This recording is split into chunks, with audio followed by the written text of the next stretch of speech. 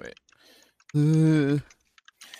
Says it was a Legend of Total War video. Oh yeah. What the hell was it? Ah, here it is. Okay. So I'm pretty sure he plays always on like Legendary. Oh shit, really? Pretty sure. So okay. What he has got here, I'll go ahead and post it in here. What he's got is 13 Brood Horrors, which is the new monster unit. Oh, okay. Those are the dragon thing, right? Huh? Aren't those like dragon-like or something? No, they're rat guys. Oh yeah, Legend of Total War. Yeah, they're big. Imagine like big mole rats. He's got 13 Jesus Brood Horrors, and then 6 Packmasters and Throt. And he uses an ability that you can give them in the Flesh Laboratory to blow up. Wow. That's really good. Yep. Jeez. All right. flashbacks of Du Bois. yeah, right. Yeah, absolutely. And then there was the Okoi video with 20 Packmasters where you summon in all those fucking wolf rats. Just hilarious. All right. Well, I haven't actually been playing it very much, but the one time that I did play, it was super fun. I need to get back to it. yeah, right. I've not played since I finished my Dreadfleet campaign. Yeah. Yeah, I need to play it again. And now the Wood Elves are really cool. Like, they're really good now. Yeah. I heard their AI is a bit broken, though. I know that They'll declare war on literally fucking everyone. Really? Well, I mean, that's great. The thing is, with the Wood Elves, they have to declare war on everybody who's surrounding their forest, so that way they can get the settlements around their forest, so they can heal the forest. So that's why they're doing it. It's just really stupid, and they're really hyper aggressive. Yeah, they're going against literally everyone. It's like, oh, okay. Yeah. If this was me in a difficulty that's above normal, then I'd probably be dead. Yeah. Immediately. Well, yeah, it cheats, so it's fine. Yeah, I know. Yeah, it cheats. Yeah, it was New Wood Elves in a nutshell, and it was like the thing from Monty Python and the Holy Grail with the guy on the wall. Yeah, like I shall spit at you a second time. Oh yeah. and it's just like the little face of the new champion, but like behind like a bunch of foliage with just a tiny little sliver showing, and it's like bouncing back and forth. Yeah, I've seen that. And then the Bretonians are just standing around outside like, the fuck? What the fuck? Yeah, it's great. I've seen that. All right, well, welcome back to Table Talk, Discussion, and Discourse. I, as always, am your bamboozling host reindeer, Greydon, the worst reindeer. I, as every year, am your sneaky Santa. And I'm the ghost of Christmas ass. So there's no need to change my profile picture still. You'll find a way literally every thing. Yep. Every holiday, no change. You better pray I don't find a copy of your Prince Boo profile photo. Oh, you want one? Because I mean, you can have one. Yeah, because, okay. I'm gonna put an elf hat on it and give it to you, Leho, and then we can just change it. And like, if Boo doesn't like it, fuck him. There you go, take it. There you go. I care, big bastard. All right. Well, that handsome motherfucker. So. Yeah, we're in this holiday time. You know, this one. The worst holiday. Yeah, so we're going to be talking about today some little things about 5e versus AD&D. The first one today we're going to be covering is brought to us by Roll Runner. Never heard of them before. Smaller channel, that's why. But it's an interesting thing because I watched a few minutes of this just to see if it was anything, and they say, hey, I've played a lot of 5e, and I'm gonna compare it to 2e because I played a little bit of 2e, and I was like, okay, interesting. Could be a nice little fresh take. See how this person goes for it, and plus it can open up, as always, some discussion about the two systems. So let us begin. Hey, this, and I'm gonna have to mess with the host thing in a second as well while this is going. But are you guys ready? Yes. I suppose I could be convinced. Well, I can't convince you, but I can start the video. Hello everybody and welcome back. I'm Rawrunner and today I'm going to be talking to you about Dungeons & Dragons 5th edition versus Advanced Dungeons & Dragons. So, I forgot that it was generic YouTuber music, I'll be honest. Yeah. But, yeah. Not. I mean, it's fine. Not. It's fine. No, it's just God. I've heard this like 1,000 times. Video could still be real good. Video could still be real good. Absolutely, absolutely. It's not completely tied to the quality. So, I hear a xylophone and I die. Yeah, exactly. Now, slight disclaimer here, my hair is pissing me off today, so apologies if it's going all over the place. And also, I am much more familiar with Dungeons & Dragons 5th edition, or D&D 5e, than I am with Advanced Dungeons & Dragons, or AD&D. So I am sure... Sorry, I just saw a piece of... This music is a fusion of jazz and funk. I call it junk. Junk. Yeah. Thank you for that. Very much appreciate that. Oh, yeah. Very good. Jesus Christ, that's really good. Video. However, if you're a new person to Dungeons & Dragons, just like I am, you may find this video useful to compare both versions. Even though I'm not going to tell you loads about the mechanics because I don't know them myself, I will be able to tell you first-time experiences of both versions. So let's start off with AD&D. My first experience of AD&D was just a couple of days ago with my dad DMing. Now, I played an old adventure from the White Dwarf magazine that came out in the UK called The Lich Way. Now, it's very simple. My dad just wanted to run a very simple one-shot to get into the swing of things again, and he did. It's a very simple one-shot, one-session adventure, which is in his words, compact dungeon. Now, for me, it wasn't compact as a 5th edition player, but I'll go into that a little bit later. The main thing that I didn't like about Advanced Dungeons & Dragons, or at least this adventure, was there was very little role-playing involved. There was no plot hook, pretty much at all. My dad said there were 5 lines in this 3-page adventure dedicated to the background or why this tomb is there.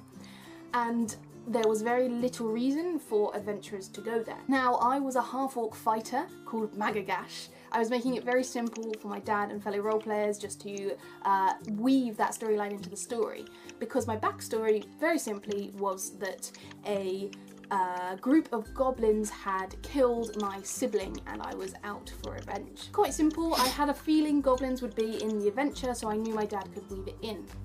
He told me that the goblins had been spotted near the area and that I had gone to Saltmarsh to see if anyone knew anything about it, Saltmarsh being the nearby town to this dungeon. So we got to Saltmarsh, we got in a tavern of course, and we went up to the bar, keep called Barnaman because my dad couldn't think of any names. Who doesn't have a named innkeeper in their adventure? Like, it's the innkeeper, it's the first person you see. Why don't you have a name? Not necessarily. Anyway, yeah, not that's necessarily. Yeah. So I assume they're gonna go into it in a bit here, but just because the adventure itself doesn't have this, like, I would think that your father would have at least prepared some, like, or at least improved some anecdotal stuff. I mean, Yeah. it's not entirely the fault of the adventure, I would say, Yeah. or the system. You know? Not to mention the complaining about the lack of story in a one-shot dungeon crawl doesn't really feel very valid to me, because the whole point is that you're going into a dungeon, beating up some guys, and leaving. Yeah, that's kind of it. That is true. Yeah. If it was written to literally just be that, then it makes sense there would be not really much in the sense of story. And I mean, it's a 3-page adventure, so yeah, exactly. And like, to be fair as well, again, if you really want that, and if the dad had known that that was something that you had wanted, maybe he could have worked with it. Yeah, it's not indicative of the system as a whole. Exactly. Yeah, no, not at all. And it also, like, the way she put it, they were running this adventure, an easy adventure for him to get back into the swing of things. So maybe he just wasn't used to writing again. Yes, exactly. Right. Yeah. So like, it's again one of those things. It doesn't seem to be completely indicative of. And we asked if there was anything in town, anything interesting to do, basically. Anything for money. I was going, well, Magagesh doesn't really want adventure, Magagesh wants money. And my fellow players were completely new to Dungeons & Dragons, and they didn't have a particular desire for adventure. They just didn't know what the characters wanted to do. So I, being very slightly more experienced, suggested, let's have it for money, let's ask for money. So the innkeeper told us to go to this mysterious bloke in the corner. Okay, trope, but we're kind of skipping past those little facts. And he said, well, I'm an academic and I'm really interested in the Sandlanders, this historical group. And they have a historical site out there and I haven't been able to go there recently. Could you go and do it for me? And I was like, okay, fair question, but what's in it for us? Why should we help you, basically? And my dad was like stammering all over the place because he didn't have an answer. It was just, well, this guy's interested and wants someone to go look. And I was like, well, can you pay me something, or is it dangerous? And the guy didn't even know if it was dangerous. He just didn't have a chance to go. So I was going, why do I really want to go? But obviously I knew this was part of the game, so I just played along and just thought, okay, let's go. Now apparently this lack of role-playing was very typical of AD&D and D&D 1st edition, because most of the time So it's not very I can't speak for the written adventures. I don't know them, you know, I don't know, I haven't read many of them, in fact, any of them. I just know that playing the system also still can be exactly the same narratively, depending on if it's just written by, like, because I was doing a 2E campaign, or an AD&D campaign. It was AD&D 2nd edition, not original AD&D, but in that we had basically started as just random blokes, and then after that, you know, then you we rose up had the to cause. You rose up to the rank of big knobs. Yes, big knobs, exactly. And so we had the call to adventure happen, which was like, I think it was a like big kind of flesh golem, but not made of flesh, made of just meats and stuff and bones. Like I was expecting a flesh golem made out of like steak and ham hocks. Right? No, it was like a butcher shop that had just like all the meat and bones in it had just like fucking animated, and it was nice. Yeah, and we had fought that, and then after that we found like vampires and like started. Well, we didn't know they were vampires yet, but we noticed like weirdos, and then they found out, you know, vampires. And it's really interesting, like the vampirism that it was in that setting, because I think it was tied to actual AD&D's like vampires, which was different than, you know, what people think. Yeah, it's like emotion vampires. Very strange. Yeah. And so I don't know. Then I liked it. Let me ask you this. Yeah. You guys played Ravenloft, right? Yeah. When was Ravenloft written? Oh, that was originally AD&D, I believe. Yeah, so that's a very heavily that's one's big on story. Yeah, that one's literally considered one of the best ones because of the story. It's one of the greatest D&D adventures ever. It has the cool. It's got Barovia, which is in a really cool situation. The gypsies that can wander through the fog. In fairness, I believe that that was added in later editions. I'll Was have it? to double check, but I believe it first became a thing in 3.5. Oh, no, maybe, yeah. I don't know. I just know that Ravenloft, being one of the best modules ever made, started out in AD&D. Yeah. Yeah. I don't know. Yeah, quality of writing. I don't know. About most of those modules from that edition. So I can honestly assume that some of it is correct in the sense of, AD&D seemed to be very much more a rule set than a story kind of thing. Storytelling device. Yeah, like you could use the rules to create that story, but it felt more like the rules themselves were more of the forefront. I see. So, and like, there's nothing wrong with that because again, you can just create the story out of whatever.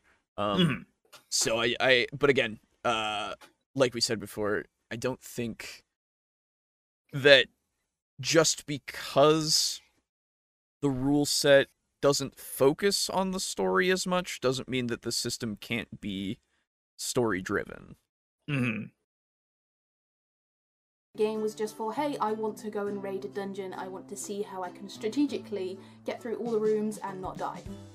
Which is fair enough, it's a complete... Honestly, actually, that is fair, though. Older D&D was very much strategy, tactic, dungeon crawl. Yeah, no, that's because it came out of War Games. It came out of War Games, yes, yeah, you're right, absolutely. So, it all goes full circle. Yeah, because now we're you and me, we're regressing. Exactly right. Yeah. According to 1D4chan, which granted is not an official source, but they got good stuff. It does mention in 2nd and 3rd edition, Vistani were far too powerful to be used as a PC race, so half Vistani were introduced instead. Really? Which would imply to me that they probably did not exist before 2nd. Could be wrong, still digging, but that's just interesting note. Yeah, when people refer to AD&D though, people like, I know AD&D 2nd edition is the restructuring of AD&D, like everything was put together in more comprehensive rulebooks. Because the player's handbook was like a bunch of, like, taken from everywhere to put and make into a player's handbook, really. Because AD&D was like apparently all over the place. So wait a minute. Sorry, this is completely off topic. Is Cyberpunk coming out tomorrow? Yeah, no, it comes out December 10th. Pre-download started yesterday. Ah, got it. Gotcha. Because I was just looking at Steam to see what's on my wish list is on sale. Oh, yeah. And that I noticed that was like, oh, it's coming out December 9th. I forgot that it was coming out on the 10th. Yeah. Well, I didn't know it was coming out on the 10th. I thought it was still coming out in 2021. Apparently, it is still a fucking buggy mess. Ooh. Shocker. That's why I'm game breaking bug. Oh no, really? Why are they still? Why they're releasing it then? Because deadlines. Because you can only delay a game 8 times, guys. Yeah, right. Like so fucking whatever. Duke Nukem Forever didn't come out in 20 fucking what? Oh god, like 15? I don't remember. I don't remember. It's been a while. And then it was announced in 1998 or something. Yeah. Yeah, oh yeah, it's been around. It was like in development for like 20 years. So yeah, like, no, I know. It was in development hell for like the longest of any game ever. Yeah. They went through multiple generations of consoles. And oh man, and had such a clusterfuck. clusterfuck. Rebuilding it each time. Yeah, it's great. Anyway. A different game though to what I was used to. When we were in the dungeon, we got led there by a pack of goblins. So of course Magagash was like, oh, gotta go and kill them. And we got in there and it was this huge space. And there wasn't very much out there. We could see it was a wharf on a river, and there was no danger in sight. But because Magagash was kind of going for the goblins, she just ran straight through. Didn't really look at too much, although I was trying to be, I hope, a good role player in looking at other things for my other players who didn't have any idea what they were doing because it was their first game. We skipped out, apparently, a lot of rooms. So we found the dungeon crawl quite boring. We saw a few interesting statues, we saw some tombs, we did defeat a clan of goblins, which was excellent for Magagash, but then there was no reason for Magagash to stay there. So there was little little incentive to keep going in the dungeon. My other 2 role players apparently had objectives, but they had no idea what to do, and they found it boring because there were so many passageways off so many different rooms, which I thought personally was completely pointless. For example, in the dungeon, there was a group of other Did you know that a maze-like dungeon is, like, with dead ends and stuff, is pointless? Yeah, and so you literally just got done saying that your other role players had objectives, and that you skipped out on the rooms that most likely held their objectives. It could, yeah. It's like that. At least, I mean, if it's a one-shot, then you're probably going to try to work that in. That is true. But again, I don't know how much prep her dad did. Yeah, but like, I don't know. I guess if I'm in a maze-like dungeon, that's literally where I'm like, do I have any like? I'm hoping that at least one person in the party has a piece of parchment. Like, let me get a fucking piece of parchment. We're literally gonna map this shit out. Chalk and rope. Absolutely. Yeah, man. That and like you say, oh, I killed a clan of goblins. I'm good. I can go. And it's like, well, you also owe it to your like party mates to, help them complete their shit. Absolutely. Yeah. If someone is in the canon of the game risking their life to go into that dungeon and they're helping you with your goals, you should risk your life and help them with theirs. Yes. Not to mention, like, you're not gonna be able to afford dinner at the inn with like goblin corpses. Yeah. Yeah.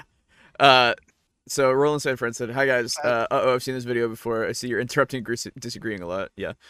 Basically, her dad's kind of game isn't her kind of game, and it isn't necessarily the system. Yes. Yeah. We discussed that. So like, and I don't know if it's just because it's her dad's kind of game. I think again, this is literally he's going completely raw, just like no deviation from the book at all." Like, and I don't know if that's necessarily his type of game. He was just using this as to get back into the swing of things, and I can understand if you just don't want to like worry about the improv too much, I guess, at that point, and stuff. But again, there is something to be said about that. There's also very much something to be said, and I'll mention it because it might have been before you got here, but one of her big complaints seemed to be the lack of role play, and it's very much more sort of like combat / numbers crunchy. Yep. And I said, well, that's not necessarily indicative of the system as a whole, though, because a DM can absolutely work in as much role play as they need. Yeah. Yes, exactly. And like the players themselves can role play with each other. Like, and I know inexperience does kind of temper that a bit. Yeah, this was their very first game. Exactly. So I can understand that would kind of make it so that it doesn't work as well for you, for her, right? Because like otherwise there would be a lot of roleplay, I would assume, because well, I won't assume that because I don't know. But what I will say is the whenever I've tried to do a one-shot, whenever any of us have tried to do a one-shot, it's never a one-shot because of the roleplay. Yeah, right. That's literally it. Because like, I every time they will just roleplay together, and it's fun, and I love, and I don't ever want that to not be a thing, because like I don't want to put a wedge between. You don't want to start for our creativity, Mr. DM. Yes, I don't want that either. But every time I'm just like, no, just go. And then we get to like, we want to role play. Yeah, just no. I'm like, just role play, just go, just do that. And like we get like maybe 5% into the adventure. Yeah.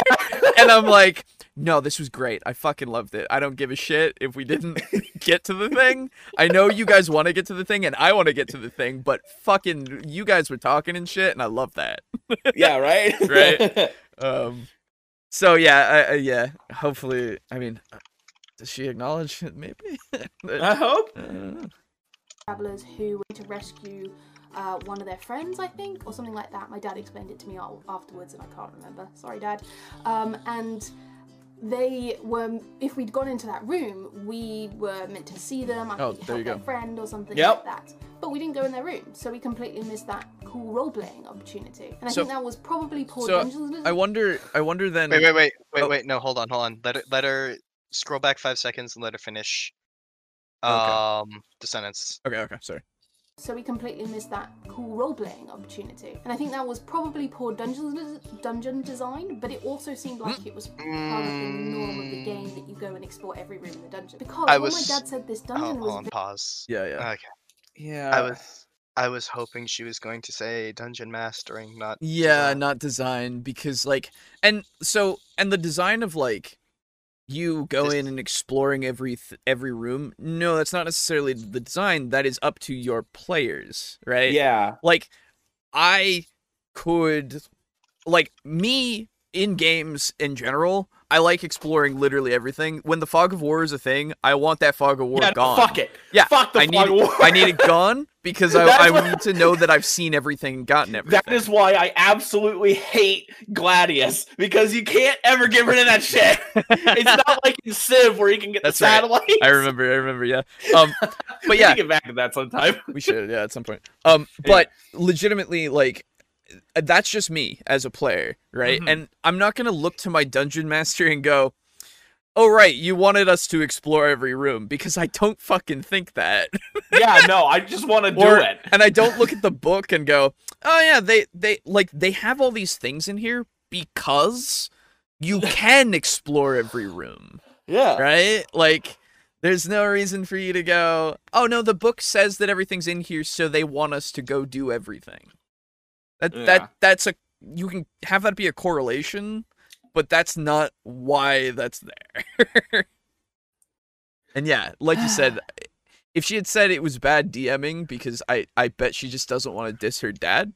But I would say, no, either you steer them in that direction so that they can complete what their character is literally meant to be here for, or you throw it in front of them anyway if you really have to, right? Yeah.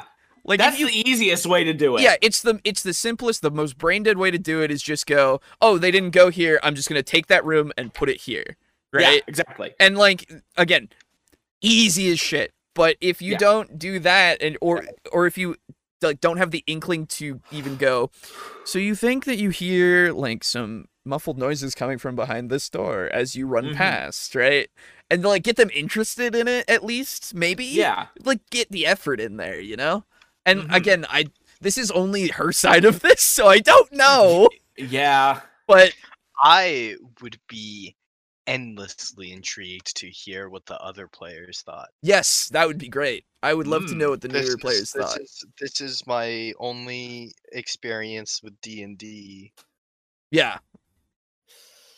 Yeah. And I would like to have a conversation with them so that I could invite them to my game. Right, yeah. Do you want to so you can kill them there? Do you want to actually play some D&D?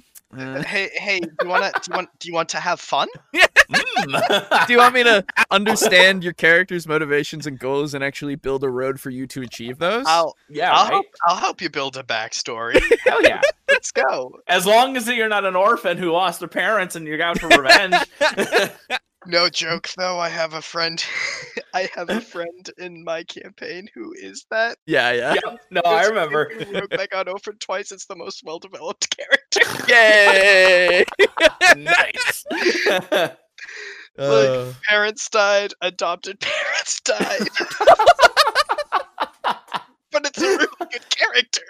Hey man, you always gotta have the shining example. Yeah, absolutely. Yeah, that's why I was like, typically I would blacklist this, but like, but you put some thought and effort. But for you, I'll make an exception. But at the same time, this is 6 pages of backstory. Holy shit! You're telling me that their parents dying was like an informed thing that actually caused other things to happen later in life? Yeah, oh my god! What? No way. That's crazy. I'll be right back. I'm gonna get some water real quick. Okay, yeah, go for it. I felt like some of the elements could have just been put in the same room. And for example, we could have seen those other band of travelers in the same room as we saw this eerie statue and heard this whooshing wind sound that wasn't coming from the outside. You could. You're right. that could have happened. Crazy AD&D didn't force that. No, it was like crazy that the system itself. I mean, the books. I guess the book didn't say that they were there, so it's the book's fault. However, already I've been quite critical of AD&D, but a positive from this whole experience was that you can dungeon delve and not have to think about the story. If you're a player who really just wants to go in and kill some monsters, maybe do it a bit strategically, explore all your options and not have to worry about what this person thinks, it's really good because the way it's set up is the roles are relatively simple, I found. So, no, the way that your father set up your session of D&D is this way. Like, again, like you said, you can do this in 5e. You can literally just dungeon crawl and turn your brain off. Like, that's the thing. You could do, instead of that, you could do a whole fucking gladiatorial fucking combat where you literally sit in a room and then you wait for your turn and then you go out and you fight a thing. Like, that's... Yeah, we did that. Yeah, like, I've done that before too. It's like, in another session, like, I've seen other people talk about that kind of stuff, but then they spice it up and it's actually a thing. Yeah. But, legitimately... How dare AD&D not DM the game correctly itself? I know, right? It's the writer's fault. Damn you, Jeremy Crawford! Right? Yeah, like it's exactly like... You know what? You know what, though? As ridiculous a concept as it is, I will still blame RPG Pundit for everything wrong with 5e. I mean, yes. That's fine. I know you would. I know you would. Whenever I have like a poor session, I just go, "Damn you, RPG Pundit! You fucking consultant, you!" Oh. At least, and you don't have to keep worrying about whether you see something or not, or the DM does it for you. It was very simple. It's like I'm listening to the toy train underneath the Christmas tree that is just going around and the music is just playing on loop and I fucking hate it. I hate it. I'm sorry. It's been building. It's been building. I didn't realize I fucking tuned it out. Good. Yeah. I'm happy for both of you. I've tuned it out. It's so, the mixing is so, it's so loud. It's like, just put it in the background more. Okay. Sorry. So can we expect more? Because I'm kind of down. No, it's just that's why it's called Chunk. I know.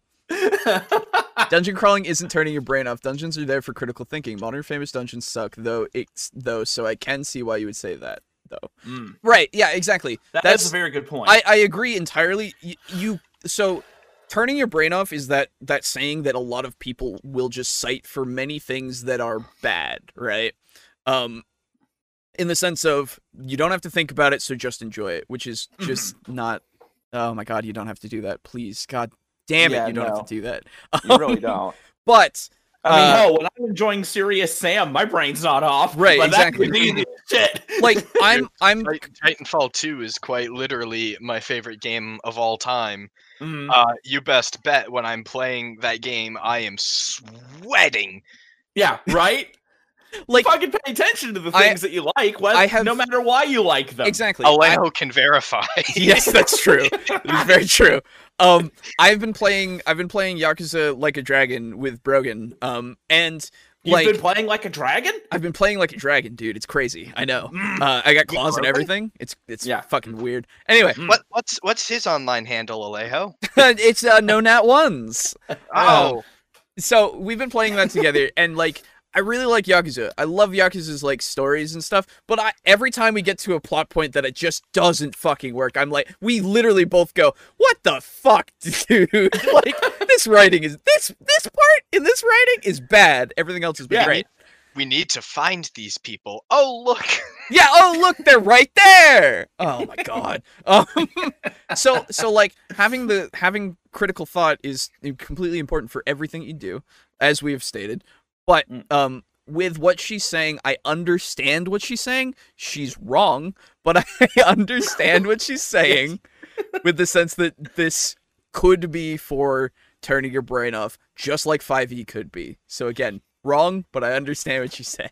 The problem with that is that go into a dungeon and turn your brain off. Yeah, Right. let's go to the most consistently dangerous places in Dungeons and Dragons and turn our brains off. Right. It's apparently every dungeon that you go in AD&D to this person is like, hey, you There's go nothing into to pay attention to No, here. you go into a room. Let's not use any strategy. Yeah. Let's not be intelligent. You go into a room, then you go into the next room, then you fight a monster, then you go into the next room, and then you turn left, and then you go into another room, and then you It's fight not a like monster. a mobile game. Right, exactly. It's oh god, you're right. Yeah. It's Right? oh, that's very accurate. Wait, sorry, Boo. What did you say? I said it's not like a mobile game. Oh, Yeah, right? Like, legitimately, you again, you can design the dungeon that way. Or you could take the way that the dungeon is and tweak it on your own. Or, like, anything is possible. But who has the time for that? Obviously not her dad. Legitimately, it's so annoying. Oh god. Yeah. Anyway. Agreed. And you don't have to keep worrying about whether you do something or not, or the DM does it for you. It was very simple to What? understand. You went through a Wait. room, you see if DM shouldn't be doing things for you unless like they're giving you information and like role playing things out with you. Like what do you mean doing Yeah. things for you? Wait a minute. Go back like 10 seconds. What? Yeah. Alright, let's skip here. like it's really good because the way it's set up is the roles are relatively simple, I found, for combat at least, and you don't have to keep worrying about whether you see something or not, or the DM does it for you. It was very simple to understand. You went through a room, you see if there are any monsters, you collected the treasure or understood a puzzle, and you moved on. Wait. Oh, Is that what she's saying 5e is? No, no, she's saying No, AD&D is that's this. the thing AD&D is. Oh, okay. Yeah, I know, and it's like also apparently you just see if you did the puzzle, and that's not that's turning your brain off. That's turning your brain off. Yeah. You see a sliding thing. You see like a fucking bunch of blocks on the wall, guys. You walk over to them. Make an intelligence check.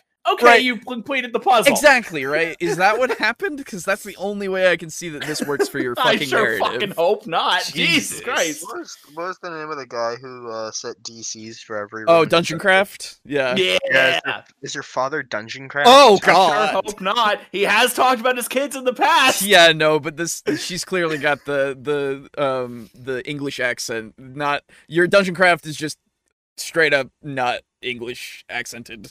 Well, he Pretty could have sure. married an English woman. He could have, you're right. Absolutely. You know what? It's not without It's canon now. Head canon established. Oh no. Anyway. This is ridiculous. What do you mean? Yeah. Why can't we just apply all of what you've said to 5e? I don't understand. Like what is this? Yeah, None of this I've has been specific yet- to AD&D. I have yet to hear an actual mechanic be discussed. Right. I know too many AD&D players to believe this crap. This is a crappy way to make a dungeon for any system. Agreed. Yeah. Thank you, Yes. Cameron. Thank you.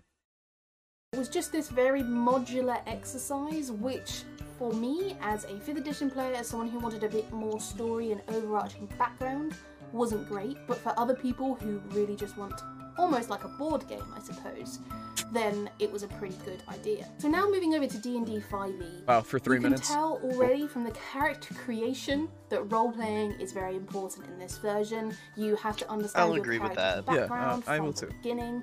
You get to customize what sort of spells you get, and I know you can do that in AD&D, Oh. but it felt like in the Player's Handbook of 5th edition, it was so much more on not just what your character can do, but also why your character is there, what their beliefs are. So role-playing is in it from the beginning. So, let me Did you just say go never find my mentioned 2e the 5e? character Oh. sheet really quick. Let me go Ah, find God, I wish I had my player's handbook with me right now. But Oh, did I delete it? fucking specific religions and beliefs are never No. mentioned in any of the races. No, absolutely. Well, Dragonborns, I think maybe. Maybe. And Yeah, because they Tieflings, usually go maybe? into how they either worship Bahamut or Yeah, Tiamat. Bahamut or Yeah.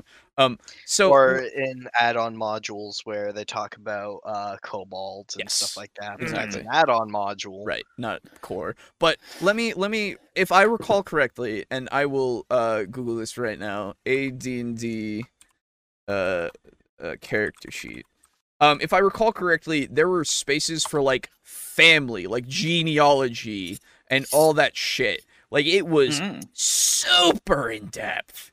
Ow, fuck. Let me see. Now I might be misremembering that for the second edition one.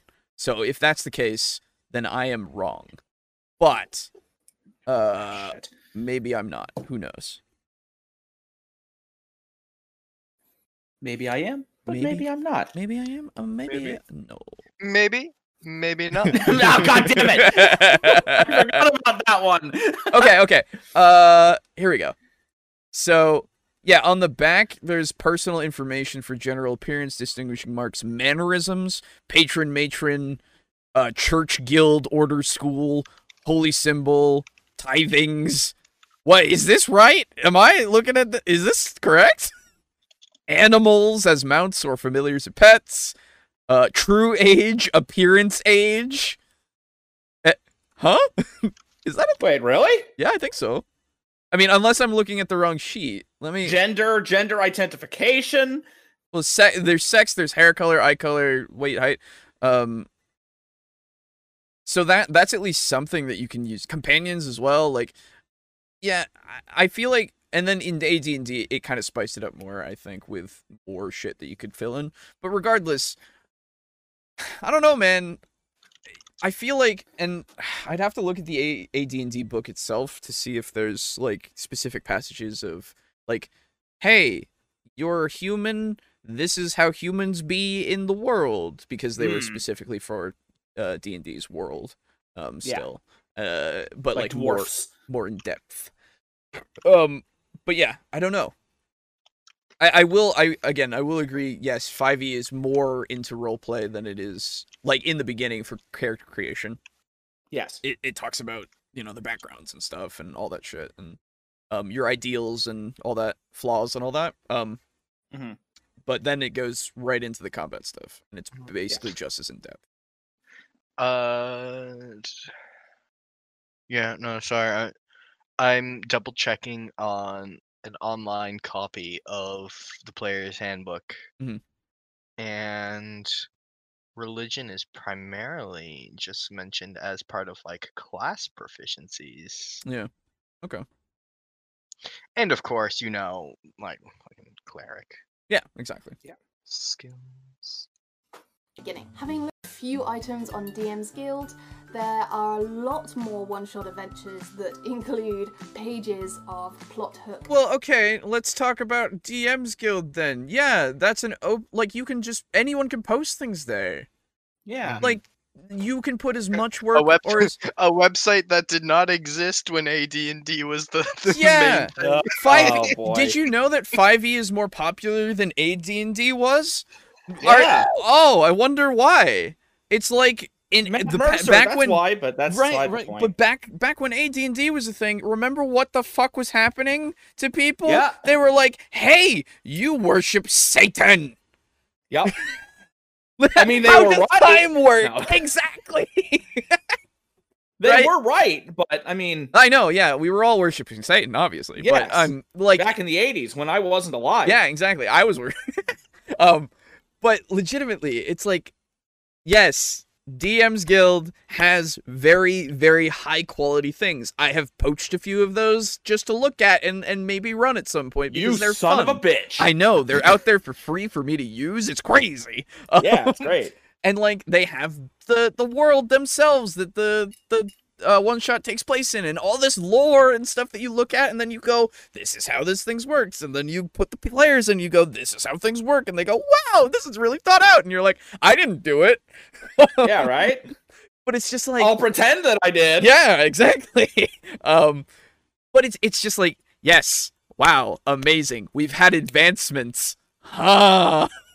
Yeah, right? Like, back in the day, people were writing their own things in their, like, notebooks, and then leaving those in their room, right? Yeah. You couldn't publish this on the internet. Well, Because there wasn't one. You could put them on, like, forums or something, like, later on down the line. But I mean, the internet was an infant then. Exactly. There wasn't the mainstream of, like, we can go on the internet to download other people's adventures. Like, that wasn't the thing. Yeah, no. That wouldn't be a thing for a really long time. Exactly. So. And background compared to the 5 sentences of the AD&D one-shots. The dungeons themselves are so much smaller, and I think that's in part because there's so much more opportunity to roleplay in 5th edition, or the understanding behind 5th edition. I'm not talking about mechanics here, but just the kind of general perception of 5th edition and how it's meant to be played is more focused on role-playing. So that, of course, reduces the amount of time you can spend fighting monsters or dungeons. Interesting. What do you think about that, actually? Because I'm of two minds about that. Well, I mean, D&D, no matter what edition you're playing, is what you make of it. That is true. Yes, and as so but it doesn't matter what edition you're playing. You can make it a heavy roleplay or heavy combat. Absolutely. What I mean is, she says that the perception of it, like for 5e, is more roleplay heavy, whereas the older editions are perceived as more dungeon and like fighting heavy. I would say that perception, it definitely is. Yes, more combat heavy. It's when you think of old school AD&D, I at least personally do think of all of the stories that people have told me about their like various combats with various monsters, dungeon crawling through 100-floor dungeons. Undermountain. And like traps and like the lethality of that, whereas 5e definitely, the vibe that I have gotten collectively has definitely been more kitchen sink fantasy. We went to this forest and we made friends with the nature spirits. Yep, definitely. I would say, however, that just because this is common perception does not necessarily... Yes, exactly. Yes. Popular opinion does not dictate what it is. Yeah. Now, you could, however, point out that there are far more rules for roleplay with NPCs in 5e. Yes, that's true. And frankly, I'm disappointed that we are 8.5 minutes into an 11-minute video, and you know, it has so like leaves a little bit to be desired. It's a really subjective video with no like, hey, in 5e this is how this is handled. I have not heard Thaco escape your lips once. Oh yeah, that's weird that hasn't been talked about yet. Yeah, and especially for it being your first time playing 2e. That's the first thing. The first thing out of people's mouths is, how the fuck does Thaco work? Yeah.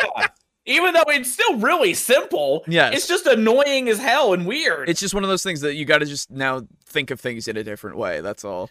Yeah, exactly. Yeah, Cameron, don't forget about exploration. The third pillar is a powerful source of fun. Exploration. That is, I think that's more thought of universally, though, for everything. So it's not as focused on. But yes, exploration is a big part of AD&D, absolutely, as well as 5e. So it does make sense that dungeons are smaller.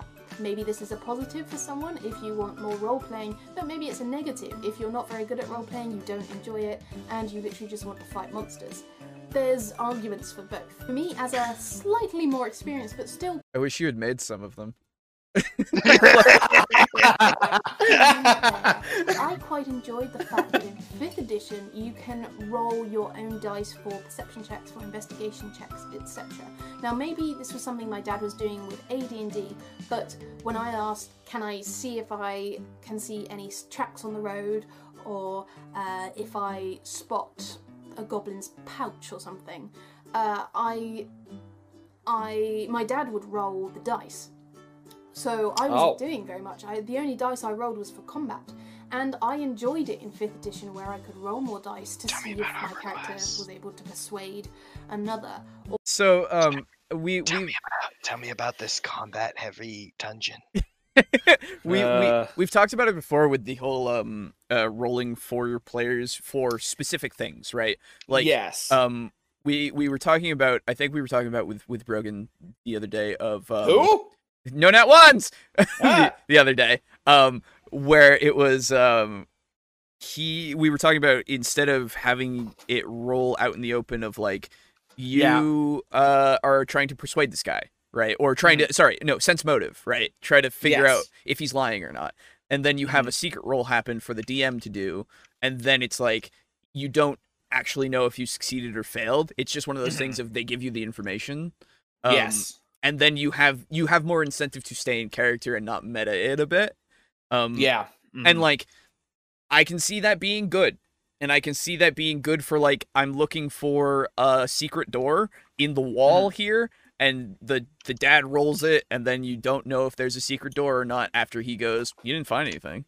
So you go, all right, didn't find anything, just keep going. Like, it is it's a good thing to use.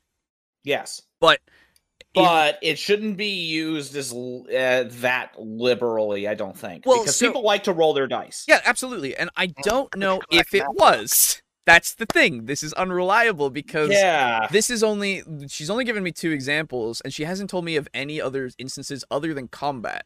So if it was literally all the time, then that sucks, and that's on your dad, dude.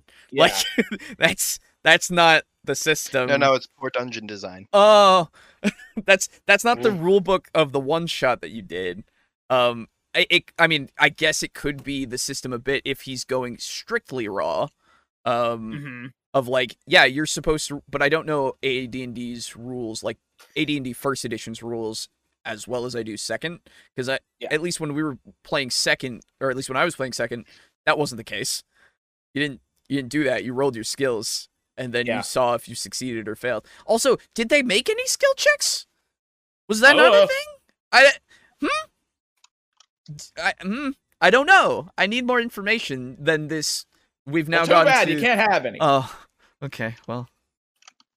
Or just felt like I had more control over what I was doing, and it wasn't just random, or it wasn't just under the DM's eye. But if you're a newer player, if you don't really like dice rolling too much, and you want to just see what you can do with your own brain, your character's brain, then play Fate Core.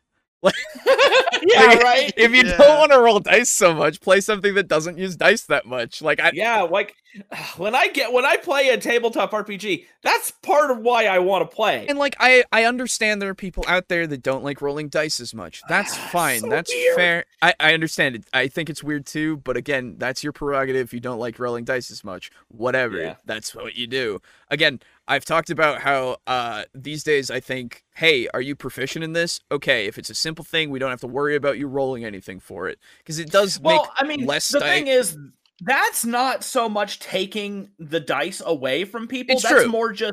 That's more just saying you're good enough to where we don't need to risk the random failure. That's true. That's very true. Unless the player's like, but I want to roll the dice anyway. And I'm like, okay. Yeah, it's the same thing where when Brogan made tea. And you got a 1, it was poison tea. Right. And then we had the scene of it. Yeah. Yeah, and then it became something funny. But I said, you don't have to roll if you don't want to. And he's like, I want to roll anyway. Yeah, I'm like, true. Go for it. Very true. Very true. But again, I don't know if that really applies. Just because you're right. So I don't know. It's one of those things where, again, it's a preference thing of if you want to roll dice or not. And I don't know. I don't understand it, and I know you don't understand it. That it's like, why are you playing a dice rolling game where you don't want to roll the dice that much? Yeah, it's like, why are you playing a card game if you don't like collecting cards? Right, yeah, it's one of those things. Yeah, it's just weird to me. I would love it to be explained. Yeah, it's true. And I would love it to be explained to me by somebody who could, like, make me understand it, but I don't get it. Yeah. Perhaps AD&D is better for you because you can control that aspect, and it's not about the role-playing, it's just about the strategic dice combat. dice combat. That's my new phrase, is dice combat. So I know I've talked a lot about my recent experience of D&D because it was very, very new for me and very exciting to find out pretty much where Dungeons & Dragons came from, but I still prefer Dungeons & Dragons 5th edition just because there's a lot more material that I could easily find out there.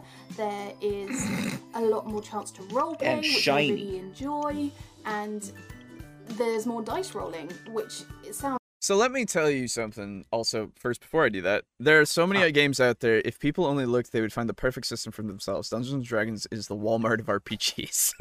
I mean, yes. You're right. It really is. You're absolutely correct. So let me tell you something out there. Roll Runner, I think was Roll Runner. Hey, if you go online onto your lovely DMs guild, there's also a lot of shit for AD&D. There's a lot of stuff out there that people are still even writing for that, I believe. People love, like, the OSR community exists, right? Like, they love the older editions. That's their thing. That's what they do. And I think that they are creating content. I don't know for a fact, but I'm pretty sure. Because who wouldn't want to, right? If you love the system, you want to play it a bunch. You want to make the things for it. That's great. That's cool. I mean, hell, I've spent nearly 2 years writing my Call of Cthulhu campaign because I love that system. I love that game. Exactly. Right.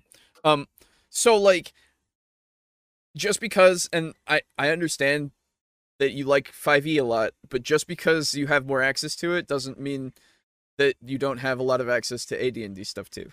Yeah, you just got to actually do a little bit of digging. Yeah, exactly. If you really were like into it and wanted to give it more of a fair shake, you could do it. I promise you. Yeah. Aiden, where are you at? But I wanted more dice rolling as well as roleplay.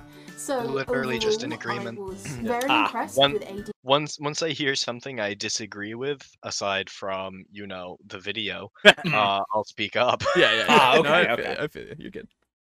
D&D, I read it, but my headspace was not in the zone for a dungeon delving board game type. Your headspace wasn't in the zone. Oh, so it was you. It wasn't the system. More in the zone for role playing, and AD&D didn't give that to me, but 5th edition has. Please remember that that's just my... I hear the small laughter from Ed.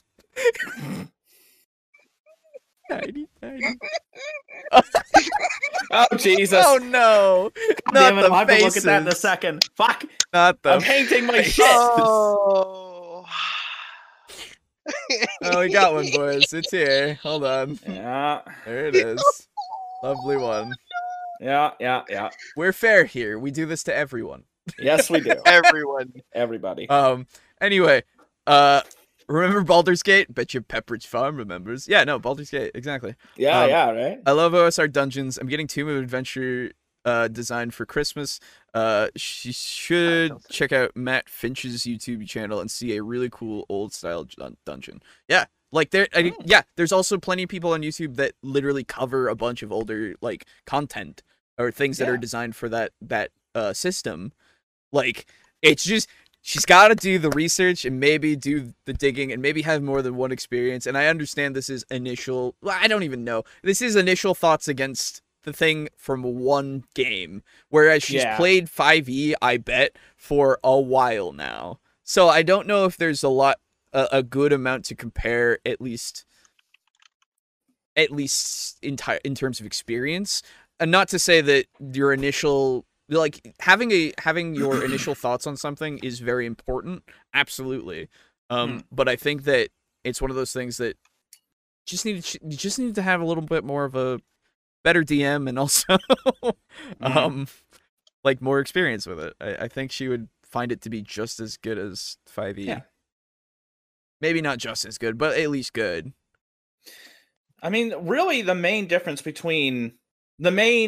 quantifiable difference between AD&D and 5e is the updates and changes to the rules. Yeah. Really. Yeah, that's true. Other than that, a lot of stuff is pretty much the same. Yeah. Because just like any game.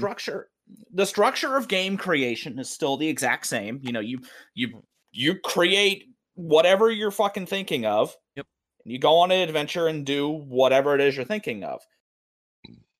Yeah, it's just like this is what will change what has changed primarily is more gods or handling gods slightly different, more spells, tweaks to balance among all classes, new classes. Yeah. The removing of certain rules such as the coup de grace. The shit was broken. Yeah. Just fuck, dude. Talk about anything of substance. Right? Exactly. This is such a nothing video. I didn't have fun this one shot, so I recommend AD&D for people who don't want to think. Yeah, exactly. Or have fun. Right? Dude, fucking based on your scripting, sounds like AD&D is fucking perfect for you, bud. Oh. Experience of AD&D versus D&D 5e. I am not an experienced player like my dad is, and I'm sure many of you out there well, as well. Sounds like he's more an experienced player than an experienced DM. As a newbie person to tabletop role playing, please let me know what you think of the two. Okay. Yeah. Oh. What do we think of the two versions? She did just ask. Oh, I think they're both fine. Yep. Done. Wow.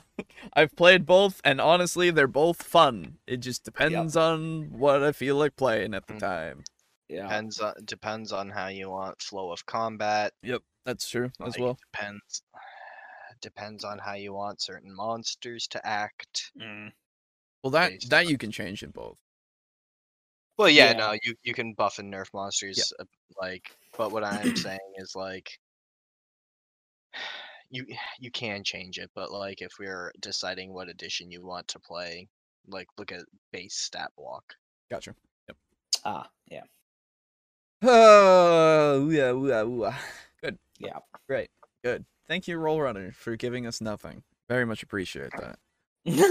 Very much so. I'm sure she's a fine person. I'm sure. No, absolutely. No, it's not yeah. Literally, that was not in question. Oh, okay. Yeah. Because it like the way you said, thanks for nothing. You know, like, no, it's just. It's 11. It's 11 minutes of Kickstarter music and faff. God, it is. Yeah. Oh my god. Just make a vlog, please. Just do that. And please use different music. Please. There's so much royalty-free music out there that you can just like take and use that Why does everybody generic. Use the same one? Dude, I was searching. The oldest known emotion to mankind is fear. And, everyone uses the same one. The same one. Yeah, no, I was fucking searching before just to find like something synthwavy that wasn't like anything that people had used, and I found a bunch of like different files to put together that actually worked together. And I was like, yes, this sounds like a thing. I need to know if this is just the music she uses on every video. Oh no. Please no. Please let me know. All right, so they don't even use that music in the fucking 5-minute crafts. Yeah, they do. Oh, do they? Oh, okay. Okay, gross. Yeah. So next up, we have a bit of a more interesting thing. Hopefully, we assume. Well, at least it covers something specific, okay. Which is good. And I don't specifics. I don't know how much more in depth he's going to be about other things, but I assume it will lead into other things because we're talking about alignment in 5e versus alignment in AD&D. Oh boy. Yeah. And what fucking jar of worms have we opened? Well, if you remember, right, AD&D's alignment system was more rigid, very rigid. Yes. You could only be certain classes because of alignment. You could only use certain weapons because of alignment. You know, all that kind of stuff. And like, if you go against alignment, there are rules for fucking docking levels. Mm-hmm. Yep, that's right. And like alignment, forced alignment changes and shit. Yes, exactly. And that's things that at this point I don't know what it was like before, but at this point we don't worry about that if we play those kinds of things, right? Yeah, we just don't really play with our alignment too much. We just kind of play. Which will be brought up because I watched a few minutes of this as well.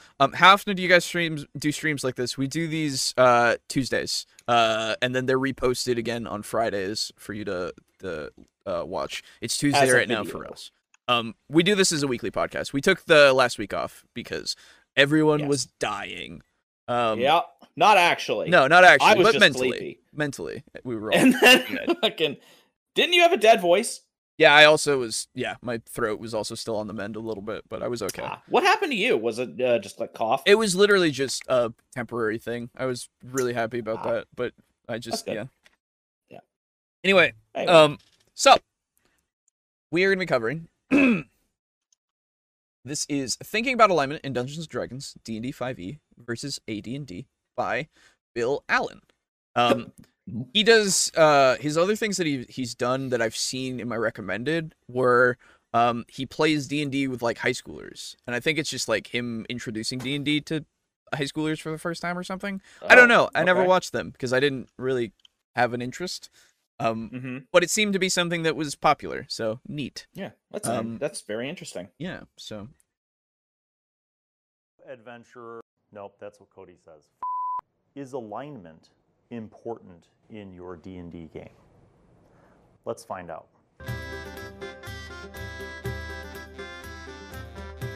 D&D 5th edition. How do they handle alignment? Let's explore that. So here's a 5th edition player's handbook. I'm going to go to the table of contents. And where I would think that I would find alignment should be somewhere in like the whole beginning character creation thing, right? But in fact, it's not even in the table of contents.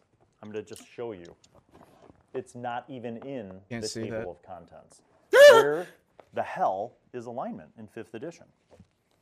Go to the back here. I will say, just to give you a little spoiler, that's a good spoiler, he gives page numbers. He's a good man. He's a good man.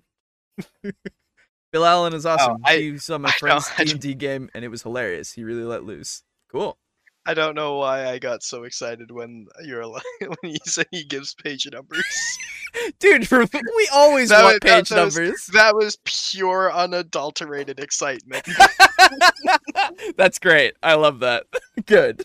I think it's because you usually get so fucking pissy when people don't. I mean, it's so annoying when they give references. Like, and it's not even like I'm trying to call you out for it. It's just a thing that happens. Yeah, no, but it's like cite your fucking sources. Please, man. it's so important. No, absolutely, you should. Oh my god. Not to mention, you're holding the book right there. It's not like you can't. Right. 4-point font. Which is why I'm glad he does it. Alphabetically search for alignment. And lo and behold, I find alignment. And this is how it's listed, friends. Alignment, 122. That's one page, not a range of pages, just one page. So we go to 122, which I have bookmarked with a napkin from Portillo's. No, maybe McDonald's. I don't know. Here's what 5th edition alignment says. He's a teacher. He definitely gives the teacher vibe, like super hard. Yeah. Oh man. Yep. Actually, yeah. Now that you mention it, says a typical creature in the worlds of Dungeons and Dragons has an alignment which broadly describes its moral and personal attitudes. Alignment is a combination of two factors. One identifies morality, good, evil, or neutral. Wait a minute. Good. What did he just say? He's a neutral. Yeah, he's correcting himself. He's correcting himself, don't worry. Ooh, okay, good. Evil or neutral. And the other describes attitudes toward society and order, lawful, chaotic, or neutral. Thus, 9 distinct alignments define the possible combinations. These brief summaries of the 9 alignments describe the typical behavior of a creature with that alignment. Individuals might vary significantly from that typical behavior, and few people are perfectly and consistently faithful to the precepts of their alignment. Some of you who watch D&D with high school students might be saying to yourself, Bill, I've noticed that you don't pay a lot of attention to alignment and that you don't explore it a lot with the newbie players and that you don't make it a big factor of their role playing. And that's true because I haven't used it. I also, when I've been playing characters recently, which isn't much because I'm usually a DM, but when I have played in shows like The Bard's Tale or other, gatherings that are held for gaming, I also don't use alignment. The reason why I've been a bit opposed to alignment is because I feel like in a lot of people's game settings, alignment can be too restrictive. Whether it's the player interpreting it too strictly or the DM requiring players to play within their alignment too strictly. I'm not saying I don't value the concept of alignment, but I think the wording here is really important. Let me read this component, right? These brief summaries of the 9 alignments describe the typical behavior. Yep. I want to focus on typical. Like, Wizards of the Coast should have put that in bold. Typical. It doesn't mean concrete. It doesn't mean you always, if you're lawful good, you can never deviate from this code. Okay? I appreciate you. Yes. So, I just want to throw out real quick, right? All right, no, this is thinking about alignment. Oh, I was initially going to offer some criticism in the fact that, in comparing 5e to AD&D, alignment, he starts talking about instead what he just does in his own game and that other series he runs, but it is technically covered by the purview of the title. Yeah, and I assume it's just he's using it as an example because it's helping him make his point. Hi, I'm Sneaky Adolf, and you're listening to Table Talk, Discussion and Discourse. It'll come to later. Also, as a bit of a compliment, like, thank you for also reading from the book. Yes, it's nice to have quotes. And like you said, I agree entirely. Like, the alignment system now is probably the best like representation of alignment in D&D because fucking none of us follow it. Because I mean, you can't ask someone in real life to be perfectly chaotic good all the time. Well, so I would always go like everyone's a shade of something. Right? Because no matter what your alignment is, you have aspects of yourself in certain situations that will come out that are more of a different alignment.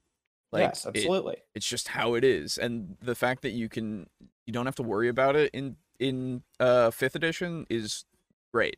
You don't have to worry about it in any other edition except for the ones that literally restrict you from certain things. But again, the way that you play your character, I feel like it shouldn't be like I'm chaotic good. That means I like I don't know if this has ever happened, but I'm chaotic good. That means I can never really agree with the law itself. And I don't think that's the case. I don't think that's something that anyone has really said. I will say that because that sounds ridiculous. But I will say that there is probably the case of people going lawful good and saying they can never bend the rules ever, right? You know, the classic that's paladin. Because nobody ever understands lawful goods. Right. And it's the classic paladin conundrum of the bad paladin who literally has to stick to the letter of the law always. It's lawful stupid. Yes, exactly. It's not lawful good, it's lawful stupid. It is unfortunate that is a thing that can happen. But I think 5th edition kind of makes it so that is less of the case. From initial play, which is good. Now, you know what I think, actually? I just had this thought, and I think it could be a reason as to why the alignment thing was such a big barbed wire fence in the older editions. And that is because in the older editions, when it started to become less just Gary Gygax and his friends playing in their basement, and other people started playing it, the older editions of D&D were kind of seen as a player versus DM kind of thing. That is true. Yeah. Most of the time. So I wonder if the alignment thing being so punishing for you changing was kind of a way to curtail players from ambushing the DM with like, oh, I make a lawful good paladin. And then all of a sudden, oh, I burned down the orphanage. I'm like, you know, that is of the opinion that I am. I believe that's kind of what it was. It was meant to help keep people from being chaotic evil or chaotic stupid dicks all the time. Okay. Yeah. Especially when in older editions, sort of as sort of a player versus DM mentality was particularly perceived by a lot of tables. So I believe that it did help to make things a bit less chaotic for the DM to deal with, as well as sort of helping curtail problem players before they begin, because like they probably wanted to make it such that if the DM is talking to a player and they're like, "Hey, what class you planning on playing?" and he goes Paladin, the DM already knows what's basically going on with that character. Yeah. Instead of like, well, what sort of alignment, what sort of god were you thinking? Right. How do you think they handle this? What do they hate? It's more like, okay, you're a paladin, you hate undead, you're a lawful good, and a stick in the mud sometimes, and you think Bahamut is the shit. Yeah, exactly. Yeah, no, I agree with you guys. Actually, I didn't think of it like that before. Yeah, that's just an idea. I mean, hell, that might not even be the reason, but that's just what comes to my mind. That's always been my opinion on it. Yeah, you're just saying that because I said it. Yeah, sure, that's the reason why. Individuals might vary significantly from that typical behavior. So I like the fact that Wizards they followed up by emphasizing this. But do you as players and you as game masters and DMs, do you actually understand that? Do you understand what they're trying to say here? Have you inferred the correct meaning? And my assertion is that the correct meaning for alignment is in fact a code or a moral compass or a set of guidelines for your character to generally follow, but no person is ever uniformly on their path in life. I love you. Please come on our show. Jesus. Some people can, just most people aren't. Yeah, exactly. You know, honestly, the way I'm looking while this is all going on, I'm looking at my Tyranids. I'm painting my Termagants. Okay. And I'm listening because I still have my headphones, obviously. Yeah. I'm listening to him talk, and I'm envisioning him like up on a podium. He's on a TED like Talk in front stage. of a class. Yeah. Oh, yeah. He is a teacher. Like teaching D&D. Yeah. Definitely holds a book like a teacher. Oh, absolutely. Yeah, right? Oh, yeah. And so, like, I just got that image, and I'm like, man, I hope one day that's a thing. Yeah. Like, their fucking formal classes teaching you D&D shit. Fuck yeah. Officially sanctioned Wizards of the Coast classes. Yeah. Jesus. That's the word. Oh, God. Wizards of the Coast? No. Wizards of the Land.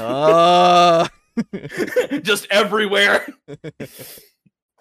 And I mean this not just in games, I mean this in reality, right? You could be an inherently good person who believes in law and order and the importance of a civilized country, most of us, who sometimes breaks the rules. I do. I'm sure many of you do. How many of you have ever done a rolling stop at a stop sign when there's no He's other humanizing cars himself. Or how many of you have gone 10 over the speed fuck? limit on the road? Or maybe when you were a kid, you shoplifted like a piece of candy. You know what I mean? We might. I wish he went farther. He's just like, and then maybe sometimes you just took a knife and you stabbed your friend in the. I was gonna say, like, maybe one time you killed a guy. Yeah, right. And they never found out, and you're on the run still, and you're under a new name and identity. But at the same time, like, you're on the run, but you have to keep slowing down to help old ladies cross the street. We've all been there.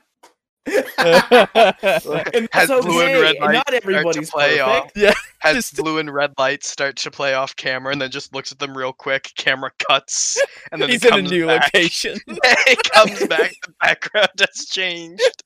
Hell yeah! Oh man, that'd be great. Just sneak that in there. That'd be great. Anyway. Yeah. Be good people who sometimes do things that aren't good, or sometimes do things that aren't lawful, right? So I think the important thing here is that in 5th edition D&D, Wizards of the Coast recognized that alignment is valuable to guide you in terms of role-playing your character, but isn't a mechanic that they want to spend too much time on. Yes. Or make it too much of a focus of how the game works. Yes. And they go on to describe the alignments, right? But it's literally just one page in the player's handbook. Now you might be wondering, well, Bill, I'm sure that they kept it short and sweet for the player's handbook, But in the Dungeon Master's Guide, they probably vastly explored it. Guess what? I open up the table of contents while I'm researching this. Guess what? Shut up, you're wrong. Guess what? No. Yeah. There's nothing about alignment. I go to the Well, that just seems like an oversight to me. Yeah, Guide, and I look up alignment, and guess what I don't find? There's nothing. Okay, those pauses. Like, is he actually searching? Because, like, think so. Okay. Because he said he opened the table of contents as I'm searching or something. True. I shall search for the word alignment. I know specifically. I'm pretty sure there isn't. It isn't in the DMG because I don't remember reading it ever. In the sense of like, it was a big section. Yeah, I never read the DMG. Oh, you don't. Yeah, you don't need to really. But you know. yeah, no, honestly, you don't. Yeah, it is in the glossary of terms. Oh well, right. Looks like we have a liar. That's different. That's different than it being actually a specific, like an actual thing in the book to read that they want you to read. Yeah, there's literally in the Dungeon Master's Guide about alignment. So what can we infer from that? We can infer that in 5th edition Dungeons and Dragons, alignment is a role-playing element, but not an important game mechanic. And that's a big thing to consider. Why is that a big thing to consider? Because I'm going to take us back in the time machine. That's right, people. My 1st edition AD&D books. Hell yeah. Glad he understands how time works. I'm going to compare now, and more importantly, contrast the difference between alignment in 5th edition now and how it was originally conceived in 1st edition. And we can maybe get some more meaning out of this. So let's start with the Player's Handbook. How does alignment differ between 1st and 5th edition? So you might notice, by the way, that my Player's Handbook is pink. The reason for that is, quite simply, I brought it on a road trip, a family road trip to Florida. Wound up in the wash? Car, and the sun was so intense that it yeah, okay. my Player's Handbook. Sun. So that's cool. This Player's Handbook, in the table of rainbow in the front. Where you would think that alignment would be, it's not just some small subnote, but after races and classes, it's a big, bold thing. Am I pointing to the right thing? Yeah, are you? I can't tell. I don't know. Alignment. You could be lying to me, Big, Bill. bold thing. Okay. So, if you say so, Bill. right off the bat, that shows that in 1st edition, alignment you. was considered I'm more kind inclined of to believe him than disbelieve him. I mean, that's what Let me expand on TSR's offerings here. So this is, if you have a old school Player's Handbook, this is on page 33. Alignment. After generating the abilities of your character, selecting his or her race, and deciding upon a class, it is necessary to determine the alignment of the character. Look at how important alignment is. It's necessary. I mean, they're basically saying that, like, look, you pick out your race class abilities, but then alignment, boom. Like, this is more important than hit points. This is more important than AC, than equipment. They put it in a forefront. Yep. They put it in an important place in the Well, I mean, to be fair, aren't there other things in 5e that are like character specific and not stat specific that come before stats? Or do stats come first now? So it goes in the order of the book itself. Yeah. Because he's reading off the order of the book. Yeah, you know, I'll go get my copy real quick. Yeah, because I think that's good. That's a good idea.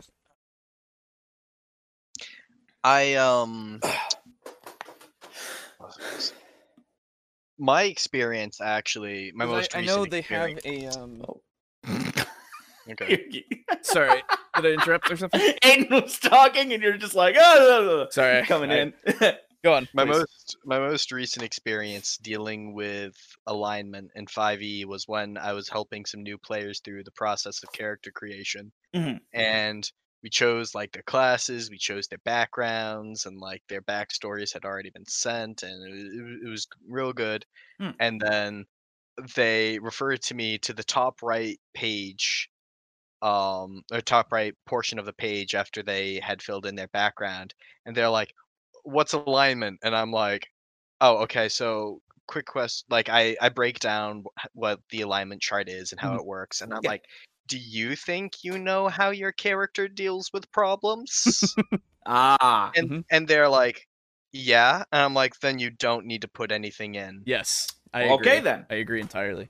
Fair enough. And later on, they're like, okay, so there's the section here of backstory. Do I have to put my entire backstory in there? And I'm like, I know your character. Do you know your character? And they went, Yeah. well, yeah, I wrote him. And I went, so There why you do you go. think you need to put anything in backstory? And they're like, fair enough. And I'm Yeah. like, use that for extra inventory space, bud. Yeah, true. Very true. Gygax said a lot of things were necessary, in quotes, though, but his overall point on the emphasis on alignment is right. Okay, cool. So, yeah, in 5e, the first chapter is step-by-step characters. It literally how to build a character with all the steps. It goes race, then class, and then hit points, and then proficiency, then ability scores. Like this doesn't really have it. Skills are in there with the proficiency bonus, like Okay, so it seems like they've done something similar. Here it is. Okay. Fourth is describe your character. Second paragraph of that, this is on page 13. Second paragraph of that says, using the information in Chapter 4, Personality and Background, you can flesh out your character's appearance and personality. Choose your character's alignment, the moral compass that guides his or her decisions and ideals. And then it just moves on. Chapter 4 also helps you identify the things your character holds most dear, called bonds, and flaws that could one day undermine him or her. So it is after everything else. Yeah, okay. Technically, if you follow it like this. Okay, then. So it is the complete opposite now, which is good. Yeah, which I agree with, in the sense of, at least, if you go in this way, and you have to use the book to help you. Yeah. Whereas, usually for me, I usually think of the character first, and, like, their personality and flaws and all that stuff before I start worrying about the thing. Or, I just don't even think about that until I've made the character entirely without even the alignment and all that stuff. So, yeah, it works both ways, I think. Yep. Why? It is possible that the selection of the class your character will profess has predetermined your alignment. A druid is neutral. A paladin is lawful good. That's right. A thief can be neutral or evil. An assassin is always evil. That's interesting. Yet, except for druids and paladins, such restrictions still leave latitude. The thief can be lawful neutral, lawful evil, chaotic neutral, neutral, or even neutral good. And the assassin has nearly as many choices. The alignments possible for characters are described below. Then, much like 5th edition, they have brief descriptions of the alignments. The descriptions are not exactly the same. They've evolved, but essentially there are, 9 alignment ranges.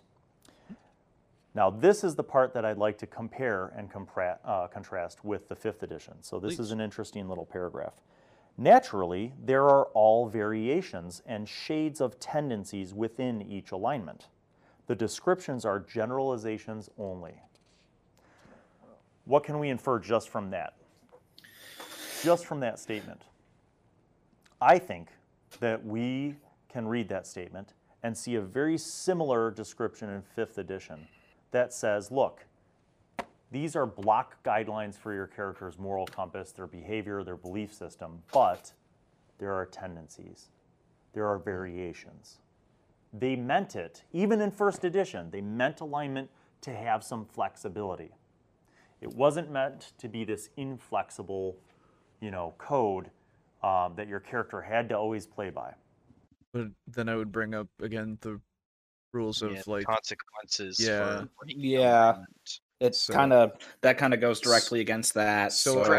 Granted, DM can ascribe some leeway, sure. Yes. However, raw, no. Yes, No, exactly. not at all. Right, like, I think the intention is there, sure, but unfortunately the intention is also not there for that.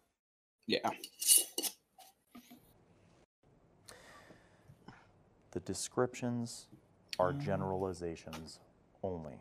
And then it goes on. A character could be basically good in its true neutrality or tend towards evil. It is probable that your campaign referee will keep a graph of the drift of your character on the alignment chart. Now I'm laughing because like keeping a graph of someone's ups and downs on an alignment chart is very much a crunchy, like old school mechanic thing. Like people, like I would never keep a graph of that. That's ridiculous. Guys, I'm gonna have to start keeping a graph on you guys. yeah, dude, absolutely. Yeah, I'd rather chaotic evil, every single one. I would rather you make a pie chart, please.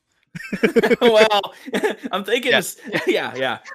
Who is how much evil?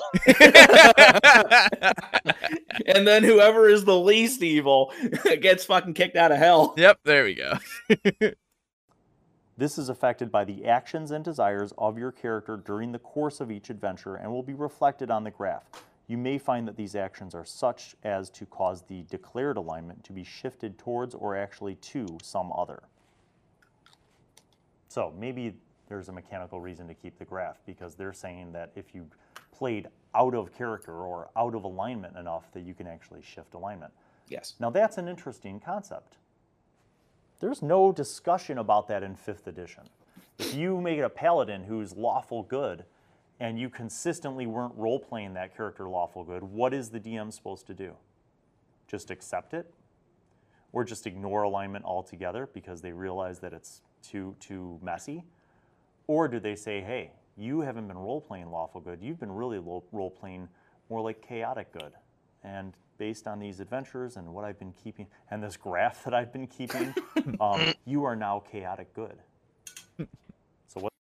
A lot of people choose to take the rules literally in the ways they want to. We all know how popular negative YouTube videos are. I've never been surprised that people assume the worst part of rules to be the truth. Yeah. So, and like I get what he's saying, like the fact that there's no talk of it whatsoever in 5e is both fine and like it doesn't really take away from it, I don't think, because again, the way that alignment is presented in 5e is so inconsequential that it's like, does it really even matter to keep track of what you like? Yes, it would for something, it would for to an extent, and I think most DMs just take that into consideration naturally, in the sense of like, are you a good person? Okay, if you start just doing evil shit, you're not that great a person anymore, and the gods probably don't think you are either, right? Like, or like the people in town don't think you are either. You start getting a reputation, you know, all that kind of stuff. It is less mechanical and more just inherent just to how everything works, regardless of the system. Yeah. What's that do? What's the point? So, in 1st edition, there's actually a block paragraph called Changing Alignment. It's a bit rough. I know that you can't smell things on video, but for those of you watching right now, I just want to tell you, this book has seen some time. It's like those things of like you can't hear pictures or whatever. It's like, no, I know what you're smelling. I get you. I'm sorry, Brad. You just didn't steal enough this week. Guess you're neutral good now. Oh, that would be interesting. Yeah. Like, so see, what you do, right, is you make that actually reflected in game. Yeah. By having it be so you have to keep like thugs come up to you and give you shit for not like paying your guild dues or something as a rogue, and then they break your knees, and then because you're hobbling around, you're actually de-leveled in rogue. That would be bullshit. That's such my god. Yeah, that would be great. Yeah. It would be a laugh for a little bit, but then I'd be like, okay. It's like, okay, enough of that. It smells old. It smells like when you're in a library and you find an old book and you're like, it has mythos. You know what I'm saying? Sure. I haven't. This is fun. Mythos, this is a fun what? video for me. Guys. Just as like a meta not moment. What that would mean. This is a fun video for me to do because I have not busted out these books for any actual practical reason other than dusting them off in the shelf in a long time. So it's kind of fun to go back to this. All right, Glad you're doing this then. Maybe it's no coincidence because this year marks the 40th anniversary of my playing D&D. So whenever this is back put to out, changing alignment. While involuntary change of alignment is quite possible, it is very difficult for a character to voluntarily switch from one to another, except within limited areas. Evil alignment can be varied along the like axis. The neutral character can opt for some more specific alignment. Your referee will probably require certain stringent sacrifices and appropriate acts, possibly a quest as well, for any other voluntary alignment change. In fact, even axial change within evil or good, or radial movement from neutrality, may require strong proof of various acts. Further voluntary change will be even more difficult. Changing back to a Forsaken alignment is next to impossible on a voluntary basis. Even involuntary drift will bring the necessity of great penance. So the fact that there's even a paragraph block about changing alignment is pretty significant. They thought about it. They must have play tested. They must have had experiences in their adventures, in their campaigns, where people shifted from good to evil or lawful to chaotic or I mean, he has a point in the sense of like, this is a D&D, so in regular D&D they had the issues that they that I also now assume that you guys brought up of like people would be doing random shit or something. But I don't even know, because like in the first edition, wasn't alignment also still tied to this kind of stuff? I believe so. It's been a long time since I've looked at first edition rules, like actual first edition. I've been running a Star Wars game lately. The light side and dark side are very defined in Star Wars. So far, my players have embraced that and utilized it for role playing. Cool, yeah, absolutely. Like, it's one of those things where, you know, KOTOR. Now that we're talking about Star Wars a little bit, KOTOR has that alignment kind of thing where if you're doing good stuff, you get better light side stuff, and you do bad stuff, you go more dark side stuff.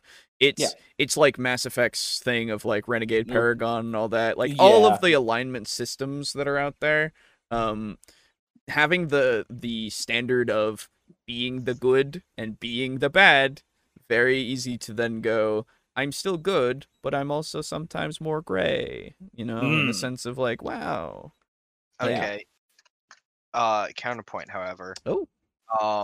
Also within the Star Wars universe, do also consider the morality and sort of moral ambiguity present by the two best characters, Rey and what's his fucking face, and their will they, won't they? No, shut up.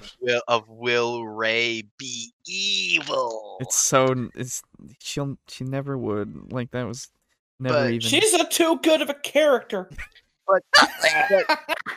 But consider, though, how many people were obsessed. And that means it's good storytelling. Oh, yeah, you're right. Yes. I forgot. Masterpiece. Yes. Form of changing alignment. That's a recognition. This is my inference now. That is a recognition, in my opinion, that they understood that it wasn't realistic for a player to have to consistently play an alignment for a character without any deviation. And that furthermore, in some storylines, it might be more interesting to see that. And I think we could all think of some stories from books or movies where somebody had a fundamental life experience that changed their alignment, changed who they are, you know? Sure, yeah, no, that's the thing that happens all the time. I mean, hell, it's the just, Joker. It's just, yeah, absolutely, yeah. There's that, but like, so regardless of that, though, yes, there's still the punishment side of it. Yes, exactly. Like, regardless of all of that, yes, you can make the inference, and I think it's a very valid one to make, but again, punishments occur when you go too far out of that, and you have to enforce those, unfortunately, in that system, unless you don't use that, which is fine. But it was the intention to enforce that kind of punishment because the rules were there. Yes. Because you wouldn't have that. You wouldn't put a rule in a rule book if it wasn't meant to be used. Because book space is expensive. A good who was really put through something traumatic and then just became evil, or somebody who was fundamentally lawful and law-abiding, who went through some epic life-changing experience that exposed them to a different kind of perspective, and now they're kind of more chaotic or I watched Endgame. Or whatever, I know. what have you. I think there are plenty of heroes and villains who go through these alignment shifts, right? So I think it's just cool to see what the originators kind of envisioned with first edition AD&D regarding alignment, but this video is not done. Oh, good. I would hope I briefly mentioned mechanics. Ah. Alignment. Now, here's where I start to get a little bit salty, let's say. There we go. Okay. Because, yes, in a way, they understood that alignment from a role-playing perspective needed to be flexible.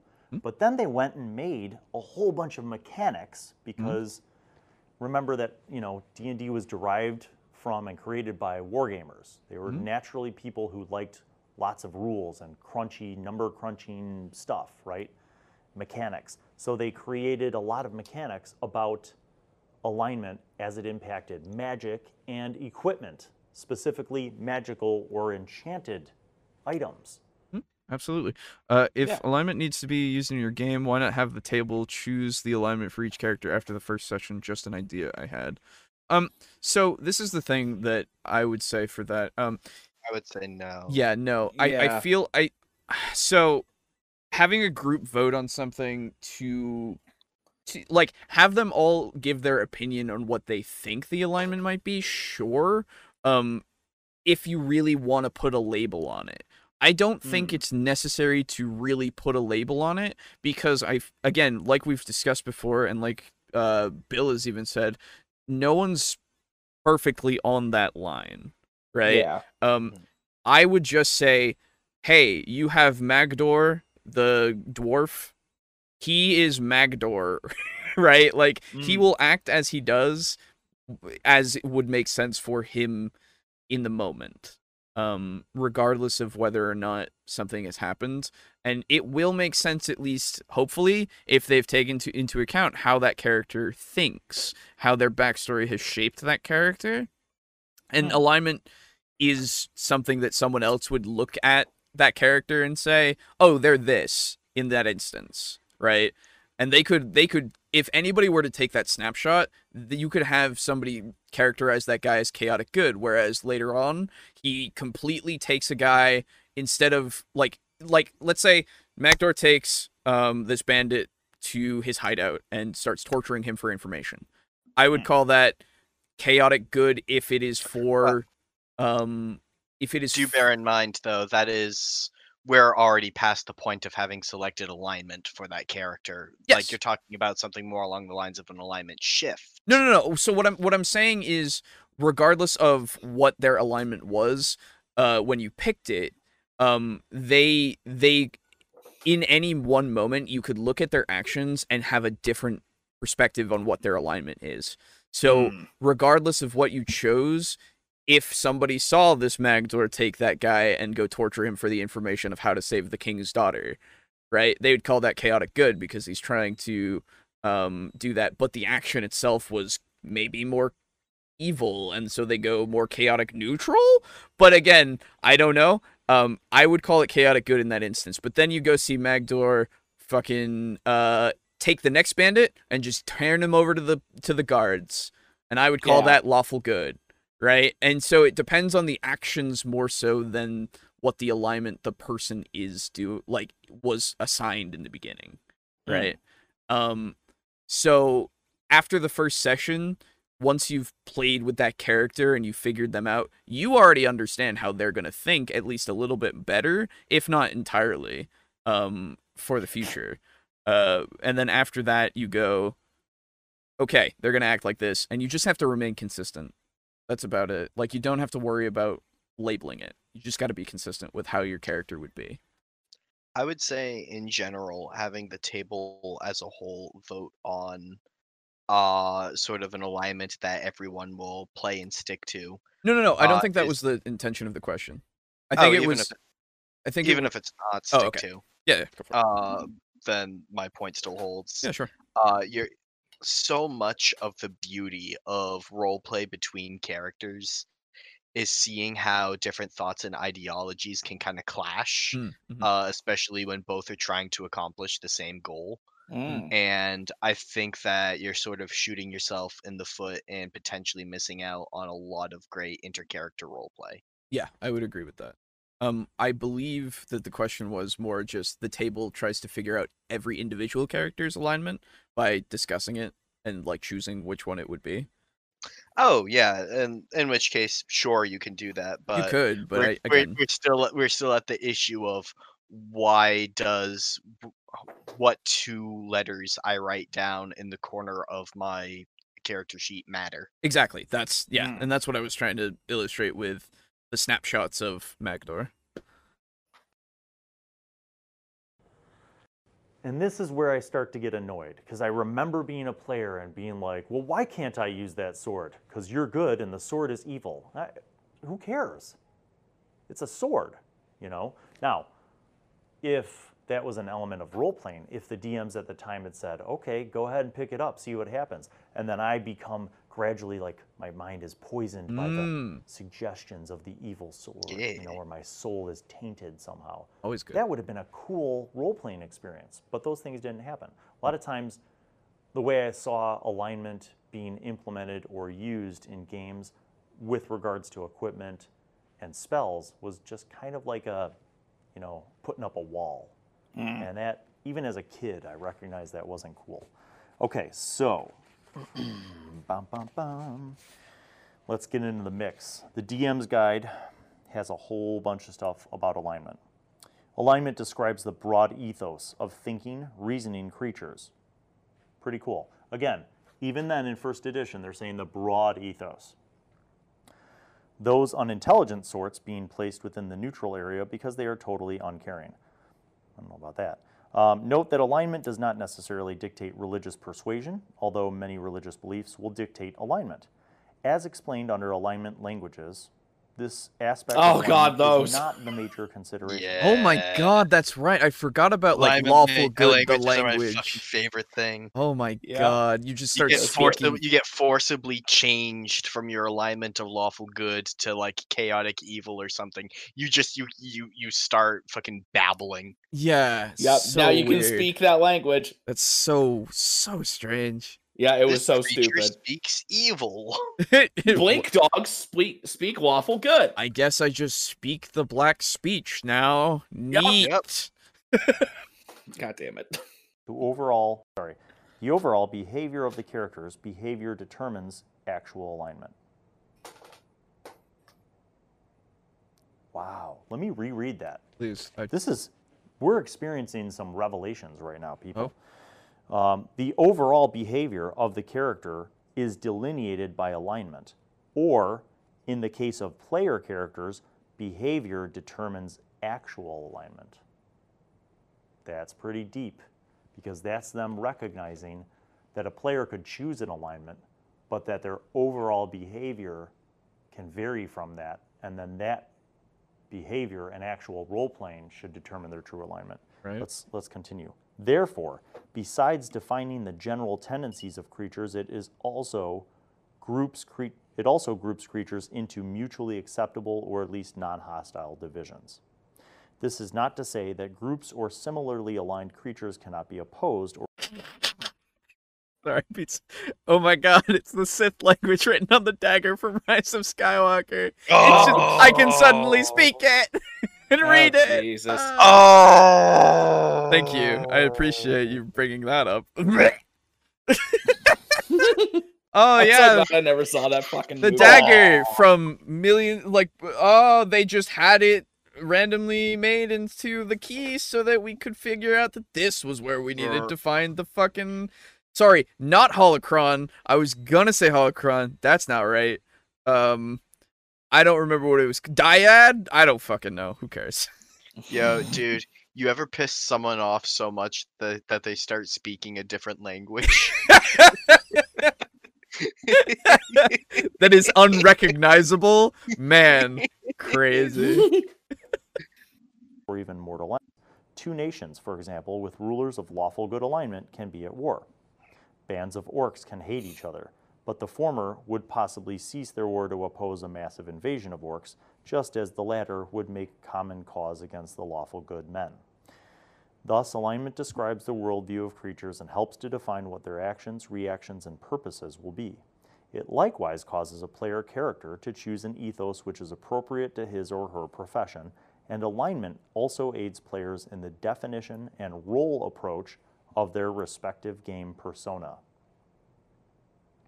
With the usefulness of alignment determined, definition of the divisions is necessary. Written like a true tech manual.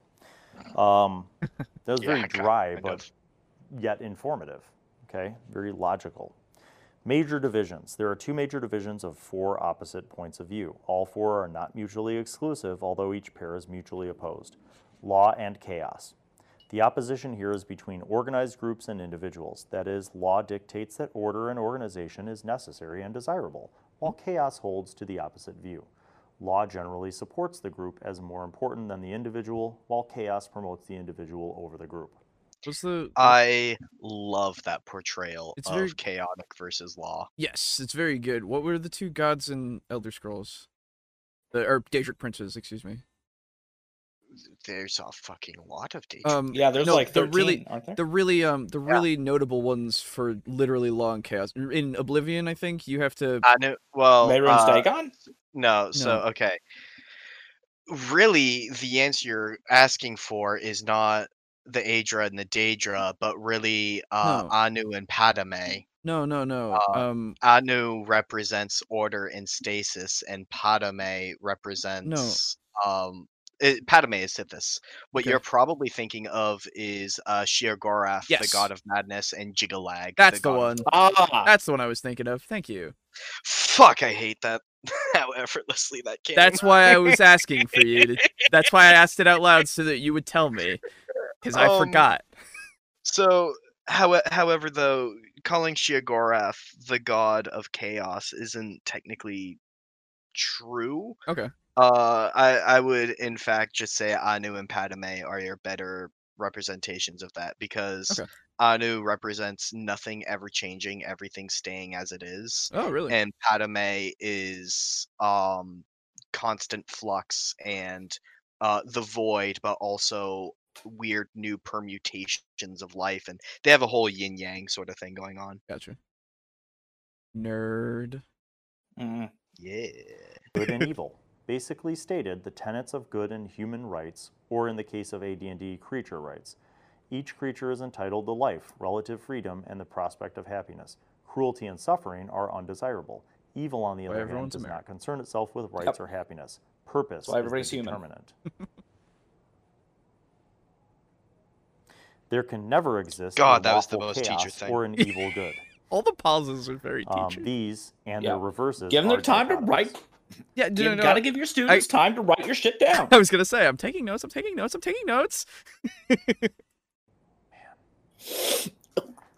then they go ahead and they describe, in the same way that the Player's Handbook did in all the editions, they describe the 9 basic options, right? Neutrality, neutral good, neutral evil, lawful good, lawful neutral, lawful evil, chaotic good, chaotic neutral, chaotic evil. Mm-hmm. Each of these cases for alignment is, of course, stated rather simplistically and ideally, for philosophical and moral reasonings are completely subjective according to the accumulation of the individual. Yes. Now remember, this is the DM's guide, so this next passage is important. Okay. You, as Dungeon Master, must establish the meanings and boundaries of law and order as opposed to chaos and anarchy, as well as the divisions between right and good as opposed to hurtful and evil. You as the DM, you as the Dungeon Master. So see, here they're putting it on the Dungeon Master. So players have an obligation, if they're using alignment, players have an obligation to use that as a guideline for how to role play their character, their moral approach, their beliefs, their perspectives. But the Dungeon Master also has an obligation, if you're using alignment, to propagate that in the world, to populate the world, whether it's individual creatures, groups, organizations, whole kingdoms, whatever, right? So they go on to say, well, okay, so before we go too far away from that, that's already kind of like that's still the case in 5e. It's just not under alignment, right? Yeah. Because like it's just kind of inherent that people are going to act the way that they act, and so you just come up with the world and the factions in it and what's good and what's bad. Like like when I was building my material plane, I did come up with some characters, and when I was coming up with their stories and their deals, I didn't give a single thought to alignment. It was just how they are, what they do. It is interesting to see it being used from alignment standpoint, but I don't know if it's absolutely necessary. Like obviously it's not, because we've been doing it for a while, but like it's one of those things that it's just really strange to see it, because I would never think of two warring factions being like what their alignment is. I just think, why did the war start? Yeah, you're just thinking the actual logical reason of why the war started, not that they were either good or evil. Right, exactly. And like, yes, sometimes it is just these things are bad and they want to kill. Right. Yeah. And sometimes it's the VC or the vampire counts. My bad. Oh. Yeah. Yeah, for a second there, because I've been watching the fucking Welcome to Astalia, Gentlemen video a few times lately. Because it's one of the best videos ever. And I was like, the VC vampire counts, and so it's the Empire versus the fucking vampire counts. The vampire counts are fucking evil, so they just want to kill things and raise them up as zombies. It's crazy. Yeah, so that's their reason, and that reason to the Empire is evil. So yes, exactly. That kind of is a really cut and dry. They're evil. We're not evil. Go fuck them up. Welcome to Astalia, gentlemen. Well, don't you know though that if there's a war that is breaking out, there is always a good side and a bad side. And the good side is the country you live in. Exactly. Yeah, and like America will teach you. What I will what I will say is that I'm glad that the examples in that he read out were sometimes lawful kingdoms can go to war. Like just because like differences. So food. It's because one kingdom's law is different than another kingdom's law. Like, they're not always going to be cookie-cutter kingdoms. And vying for power is not against a law, really. Unless you're now, because that's bad now. No go for power, bad thing. No more colonization. Stop. Yeah. But that was because that was bad. Because it happened a lot, and there was a lot of war, and maybe less war because of that. And so again, it's one of those things. Very, very interesting, very weird at the same time to just highlight that. But I'm glad that they also have the, like I said, the examples of similar alignments going after each other, because that makes sense. Yeah. Padme Amidala. Yeah, that's what I was thinking when he said it at first. And I'm like, oh. It's like, okay, I'll listen. Give him time to explain himself. Lawful societies will tend to be highly structured, rigid, well-policed, and bureaucratic hierarchical. Class, rank, position, and precedence will be important, so they'll be strictly defined and adhered to. On the other hand, chaotic areas will have little government and few social distinctions. They go on here. Alignment continues on for another 2 pages. They talk about alignment with respect to the planes. They talk about graphing alignment. So the reference they made about the graph.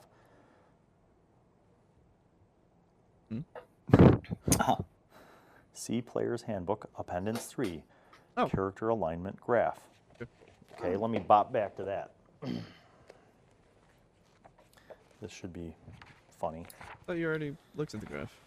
No, he talked about the graph, but this is actual rules for the graph. Oh, okay. Oh.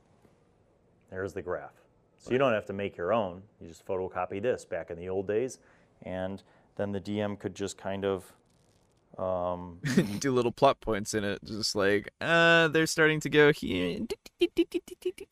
That's amazing. I love how they have the neutral alignments. Yeah. put you, where you should be, and then make little notes of your behaviors on this graph. And maybe each character would have one of these graphs, and the DM would secretly keep track of it behind their DM screen.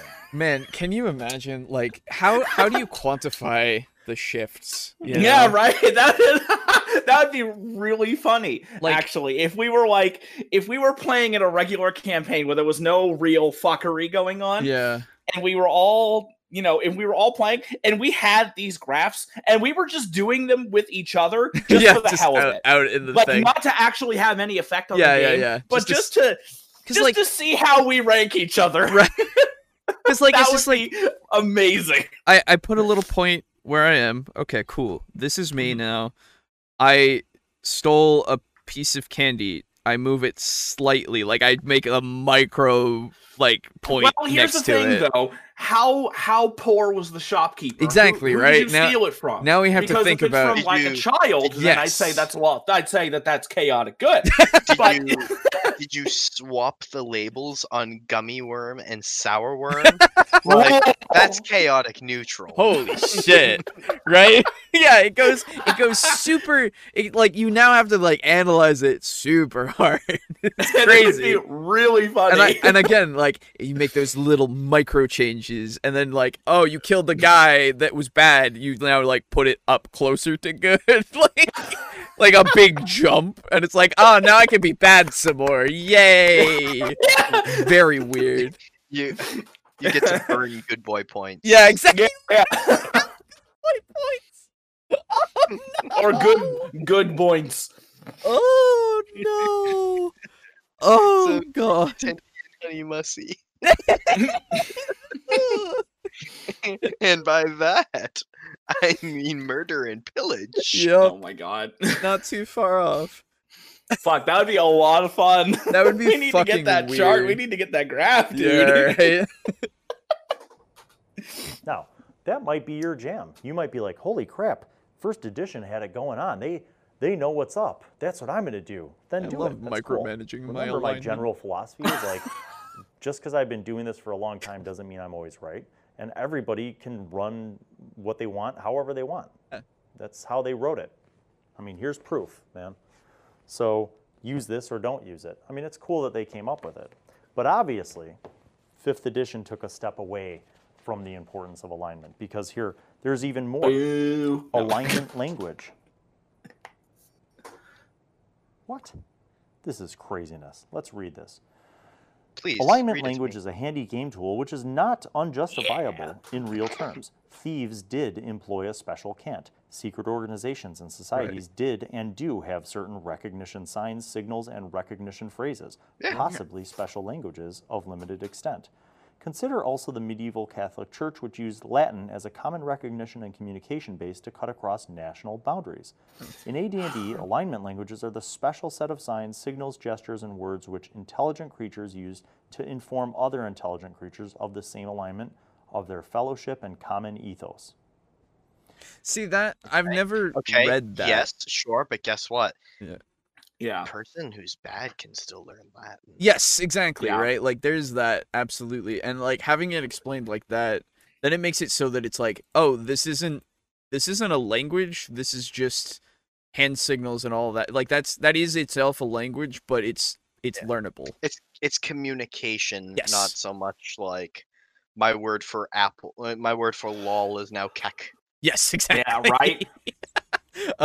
Yeah, it's not a foreign language that no one else can know. It's much too easy now. I like it better when I just started speaking like Mordor. Wow. Yeah, right. I want to speak the black speech. Yeah. The black speech just out of nowhere. Exactly. And so you know the other funny thing, the since technically anything that is that alignment can speak that language. So weird. So a blink dog, which I don't think can talk. That's the thing. No, they're intelligent, but they can't talk. Yeah. Yeah, I don't believe they can talk, but they can still speak lawful good.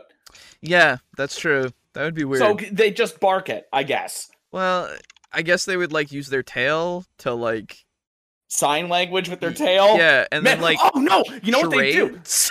They would blink around so fast that they would spell letters with the light they leave behind or something. I don't know. Spelling with blinks. Yes.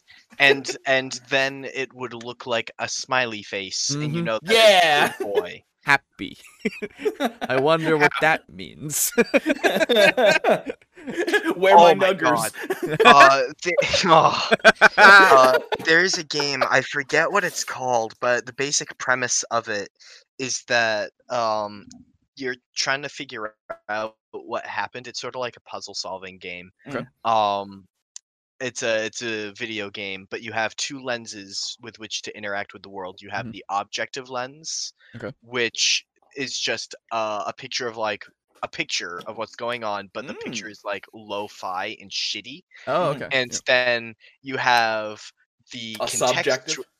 You have the subjective lens, which contextualizes what's going on based on emotion. Oh. But based on what actually is it's meant to be in game. It's meant to be an app of how you interact with the world. Oh, weird. But the people who designed the app did so really shittily, and they're like, yeah, I couldn't quite figure out the AI of what happy means, but like a puppy is like wagging its tail and running up to you is something that's happy. So like sure, I guess that means happy. And it will result in things like the father and the mother danced in the foyer, and what you will have in the objective lens is like these two amorphous blobs on a grainy black and white like film thing. And when you swap to the subjective lens, it's like a sun with like a train set like circling around it super fast, and you're like, what the fuck is this? Okay. I love that. Oh, dude, if you find out what that is, I want to play that now. I'll see if I can find it. There's one of like a father sitting down and ordering pizza. Okay. And like the subjective thing is like there's clearly a phone. Yeah. But the father's head just turns into a speech bubble of like a pizza in a car. Oh. Oh, that sounds fucking amazing. Oh, I need it. That's honestly starting to sound a lot like fucking Flight Control or whatever that game was. Game, quote unquote. 90s, unlike Ewoks, Blink Dogs can blink. 2020, why is that Ewok blinking? I'm entirely too stoned to hear about this. Well, Do you think Ewoks can't blink? It's current year. Alignment languages are never flaunted in public. That was the thing. Yeah, that was the thing. Alignment languages were supposed to be secret, always. You never use them in public. If you're good? Yeah, that was the thing. It literally said you never flaunt them in public. And I'm like, how does that make sense? I don't like the point of it is to be a secret language that other people can't understand in public. Right? Yeah. Isn't that like the thing? Well, because every single other lawful person on the street will understand that you are Oh no.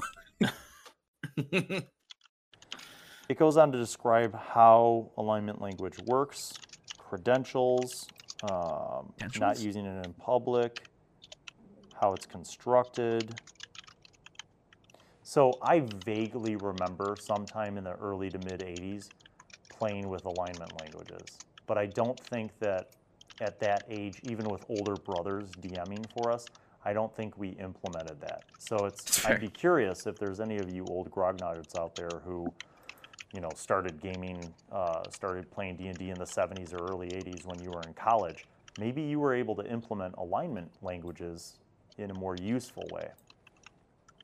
I could see the value if role played well, but my own spin on it, how I would do it differently, is instead of just being like, I speak lawful good, I would actually have some, like a religious, maybe there's a religion that uses this old dead language that nobody uses anymore, kind of like Latin, or like Aramaic, you know what I mean? Like some dead language that's ancient, but they still, like, you know, this religion that follows this specific alignment code, they use this language. I would make it more organic to the game because that's what I would do as well. Because like this is why I like using Thieves' Cant the way that I do. Because I stole it from somebody else who does it well. How do you do it? So you know, the homeless signs, the hobo signs that are used. Yeah, I use those. Those are Thieves' Cant. Fun fact, actually, those vary wildly based on which portion of the country you're in. Yes, and so I have my own set that I use. That mean what they mean, and so people that are thieves know that can't, or at least rogues know that can't. I typically do something similar actually, in that I lift shadow marks from Skyrim. Oh, okay, yeah, cool. Yeah, and it'll be something like someone will have like a glass pane window or something. Yes. And it will like the iron bars in it will be of the shape of guild friendly or something. Yep. One of the ways that I would interact with using an alignment language is, again, make it that kind of ancient language. Sure. But if you are going up against, the way I would do it is I would have some organization that you guys are supposed to fight or interact with using that language, and you need to learn the language in order to like intercept their communications and stuff and figure out what they're doing. Yeah. But I wouldn't allow you to just level up, take linguist, and learn it. Sure. And the organization has actually like destroyed the majority of the actual tomes and shit that actually contain the language, and they teach it orally only to their own members. And so what I would do is, there is a thing in Final Fantasy X where if you go around the world and you explore enough, you can find these I forget exactly what they are, but they're basically these sites where I know what you're talking about. Yeah, you can learn either a word or a letter of the Al Bhed language. That's right. And the whole time you're playing the game, if you ever encounter someone who speaks Al Bhed, it's not even displayed what they're saying in subtitles until you start learning the language. Yeah. And if you learn the whole language in another playthrough, you can do a new game plus, go back through, and now you understand the language and you can see what they were saying the whole time. Yeah, no, that was a cool element. Yeah, and so I would have this kind of like side adventure thing where you guys are going around the countryside, like it's like, oh man, there's these ruins that were built by blah blah blah civilization. Maybe we can find more knowledge of their language there, so we can try to intercept, whatever.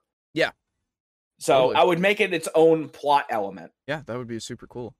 I love unlocking the Al Bhed language, says Cameron. Yeah. It was probably one of the coolest parts about yeah. So and I hated 10, and even I admit that that's a really cool part of the game. I don't like 10, so yeah, I know. That, and like the other thing about it is, like, it seems like they were using alignment languages to give you just secret codes, right? In the sense of like, and like, basically what we do now is we just go, these people know this, and if you somehow learn it, then you can intercept messages or like talk to people in that organization. Like it's literally, if there's like a secret handshake, or you have to wear certain colors to approach this person to talk to them and actually be let into like the organization, or you have to carve certain like inscriptions on your door so that when people pass by, they can like, like things that are in the world that you could potentially find and learn, that you can then use instead of having it be just tied to your character's alignment. Yeah, right. Just and so I mean, strange. hell, if you wanted to use alignment language within your own party just to have a secret thing, all you got to do is say your characters are all part of like a military unit or something, who knows, or they're all part of the same group. All you got to do is, if you guys choose characters that have a free language of your own choice, choose sign language, and then just all of you choose sign language. Absolutely. And there you go. That's it.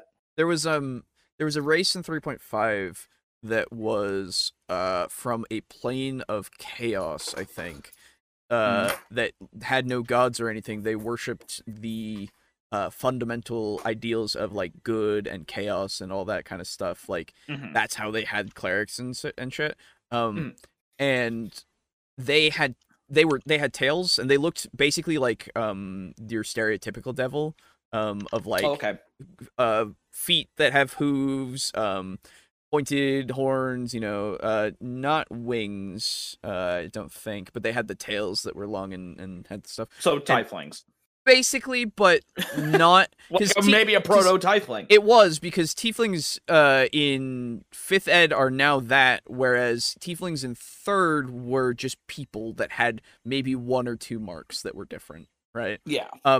So but these races, they had a tail, and one of the things about it was they had their own special language that they could do with their tails. And their entire race knew it, and they could teach it to other people who had tails, so that you could do that. Yeah, there was stuff like that that was really neat. Or at least teach people who didn't have tails, like how to understand it. Yes, exactly. You could understand it. You could only speak it, quote unquote, if you had a tail. That's very cool. Yeah, I have something in that Dumbgeneering sort of mini book I made about in party mechanics, and I just looked it up. But basically, like, if you're in combat with someone, you don't want to shout "rush him," because then like the person knows they're getting rushed. Shouting "blueberries," they don't know what the fuck that means. Yep. And I recommended, I have a whole fucking list, but I recommend every party, if they're going to be concerned about like needing to speak in code. Here it is. I definitely recommend follow, stay, we're being followed, and act natural. Yeah, coming up with terms that the group understands, absolutely, like in general, just to have that kind of element. Very cool. Speak Pig Latin. Hey man, you'll fool some kobolds, I promise. I think it's just like, I speak chaotic evil. That just sounds stupid, doesn't it? Don't forget fly casually. All right, then they have a whole section on changing alignment, which again must have been a big deal, because they're recognizing that that would happen. So, kind of an interesting thing. Let's contrast for a moment. Yes, please. Your 1st edition books definitely spend more time discussing and exploring and explaining alignment, without a doubt. Like, it's just on the real estate, on the paper. There's literally more like word count in 1st edition than in 5th. That's one major contrast, right? The other major contrast would be like mechanically, 5th edition doesn't really have a lot of mechanics. The spells don't affect alignment as much anymore. The equipment isn't as encumbered by mechanics for alignment, whereas this stuff definitely was. I mean, just basic spells. Like, there used to be like detect alignment, or now the detect spells are a little more broad in their interpretation. There used to be like protection from evil, protection from good. That's still, whereas now it's just kind of more protection. So it's a little more broad. So this definitely had more of a focus on alignment, more mechanics related to alignment, and more guidance about how to integrate alignment into the game. In other words, in the early days, they considered alignment really important. And they wanted you to use it. They wanted you to use it in the game, and they felt like it was valuable enough to explore. And over time, and different companies and authors and community feedback, alignment's not as important here. So where does that leave us? I don't use alignment a lot, because typically what I do is I have a character concept, and now with 5th edition, when you make your character, you have things like your ideals, your bond, your your flaws, all those kind of things that help We also don't further define. Yeah, right. Incorporating your background, your class, your race, that help further define your character. Do I have a problem with people using alignment? Absolutely not. No. Yeah. But do I feel a need to incorporate it? No. I think the actions of the players as they're playing their characters sort of determine that, don't they? Since he's kind of, I agree. Since he's kind of winding down, the only thing that so far that I would really have liked him to kind of go into more, also like he mentions it briefly every now and again of like the weapons, but to give an example of it would be good. Yeah, because I guess like a paladin sword or something. I remember there were some weapons that were specifically for specific alignments. That was a thing. I know that for a fact. But again, like it's not like I don't know it. It's just that I think it would help with just giving that example a little bit. Yeah.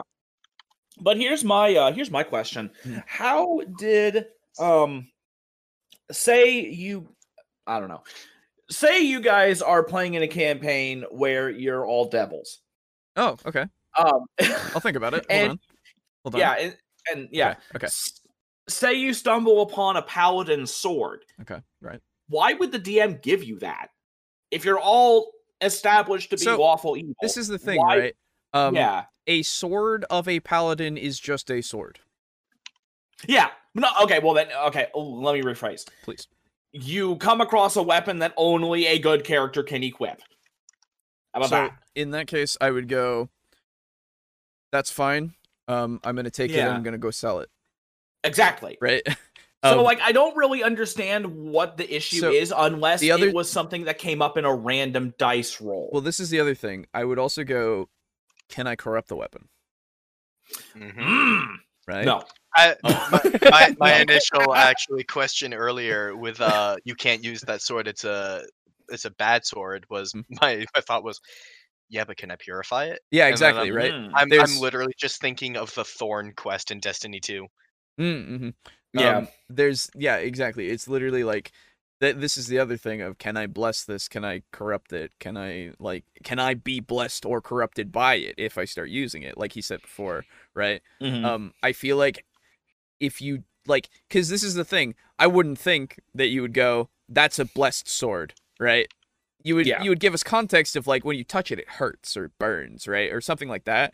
You feel it emanating heat and like it's hotter than you like would want to touch, stuff like that. And like I would go, okay, but if I use it, is it still like a good sword? Can I use it? If it hurts me even a little bit, can I still just take that damage or whatever, or like maybe even a minus to my attack or whatever using it, but can it still be like the good sword?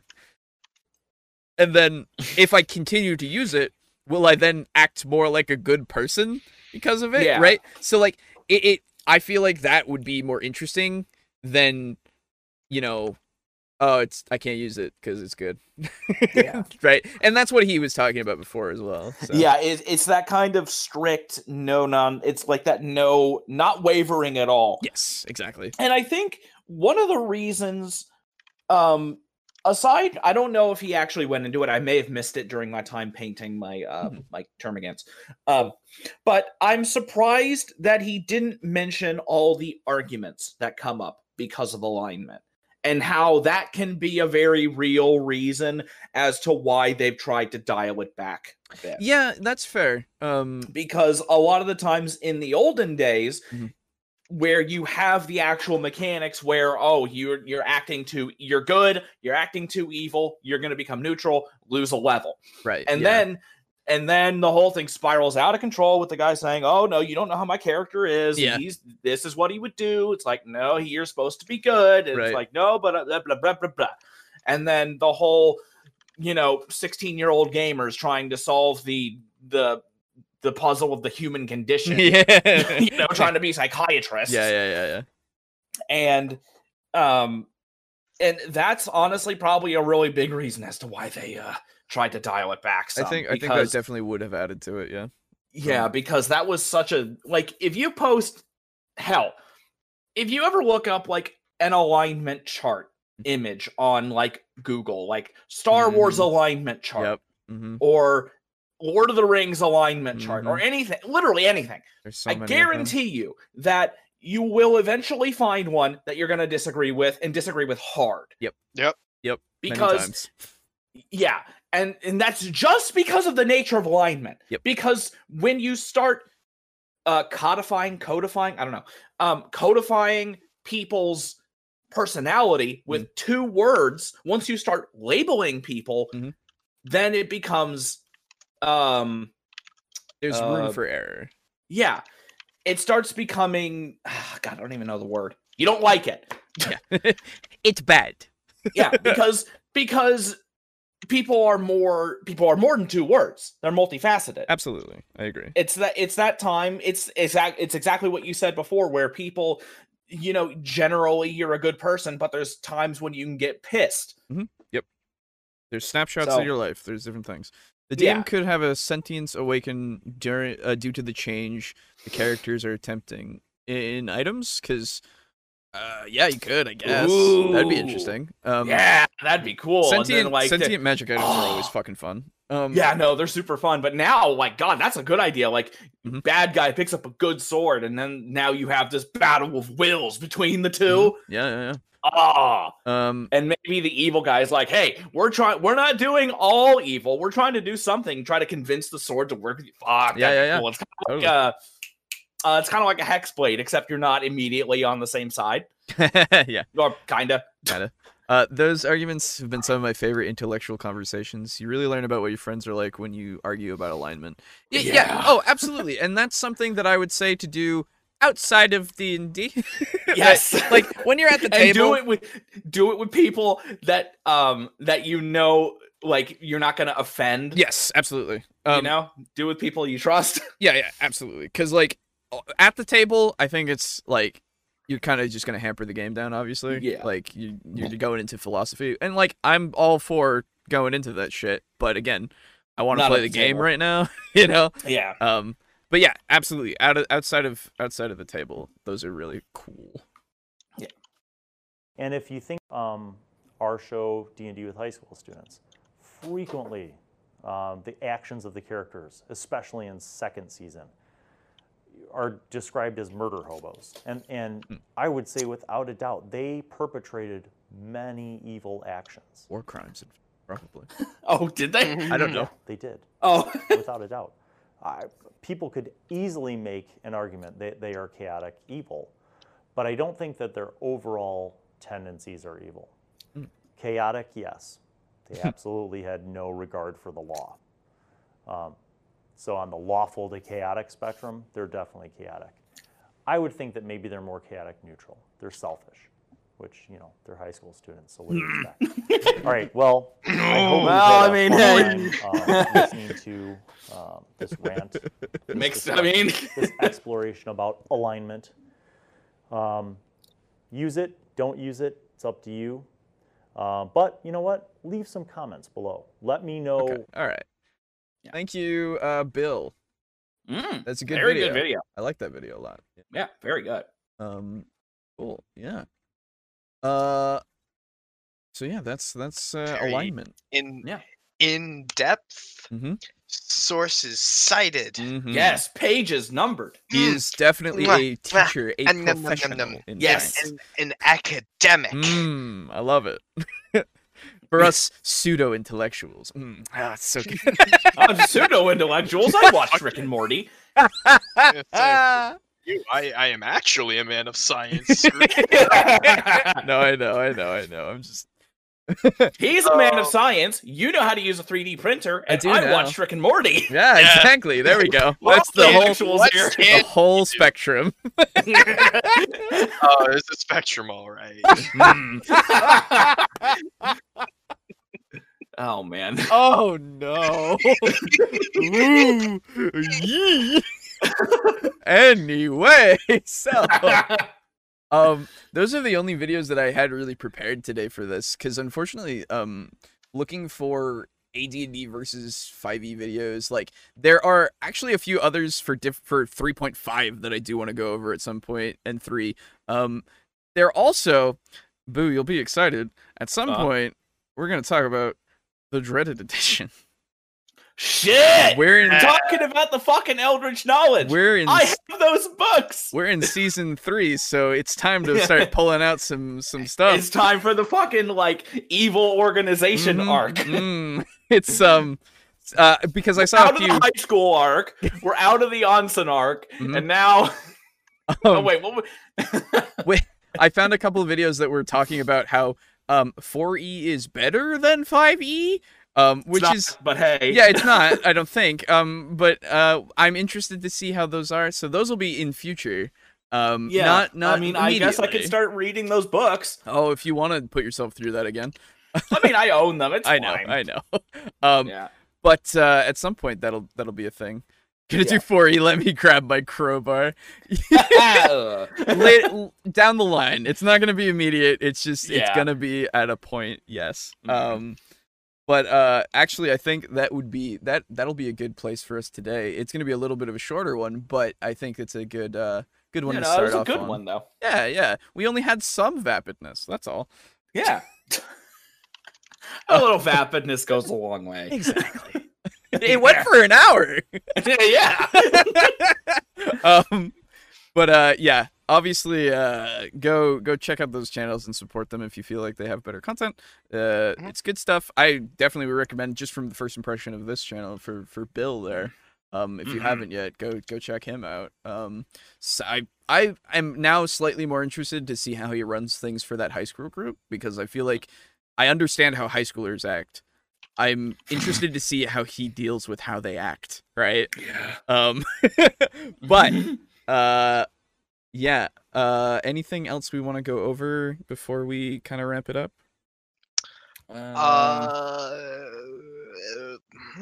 I feel pretty good about what happened here today. Oh, that's a first. Yeah, I think it's fine. No, it's not. I know.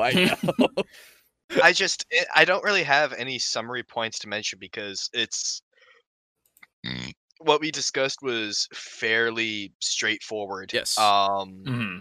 And like, I don't know, I feel typically the need to summarize something when like I've said a lot, and most of this podcast has just been like, yeah, no, it's true. One of the few ones where you don't talk as much. Man, it's crazy.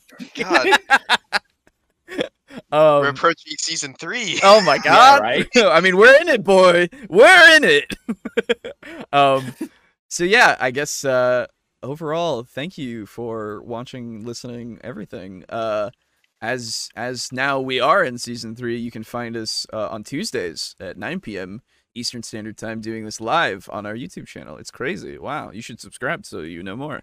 And then it's posted again on Fridays at 4 p.m. Eastern Standard Time, and then again on Mondays on your podcasting service of choice as the audio-only version at 12 p.m. Eastern Standard Time. The links in the description are all there. You can see them on your screen as well. The Twitter and then everything. I haven't posted on the Instagram in forever, but people keep following it, so I probably should.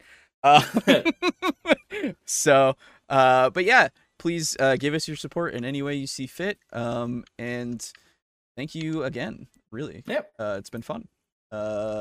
So let's get out of here, boys. Yeah. Goodbye. Bye now. Bye. Bye. Bye. Leave. Bye. And get the, why are you here? Go. Goodbye, go. Pizza Funk. Goodbye. Goodbye. See you, Cameron. Bye now. Bye. This is us telling you to leave the stream.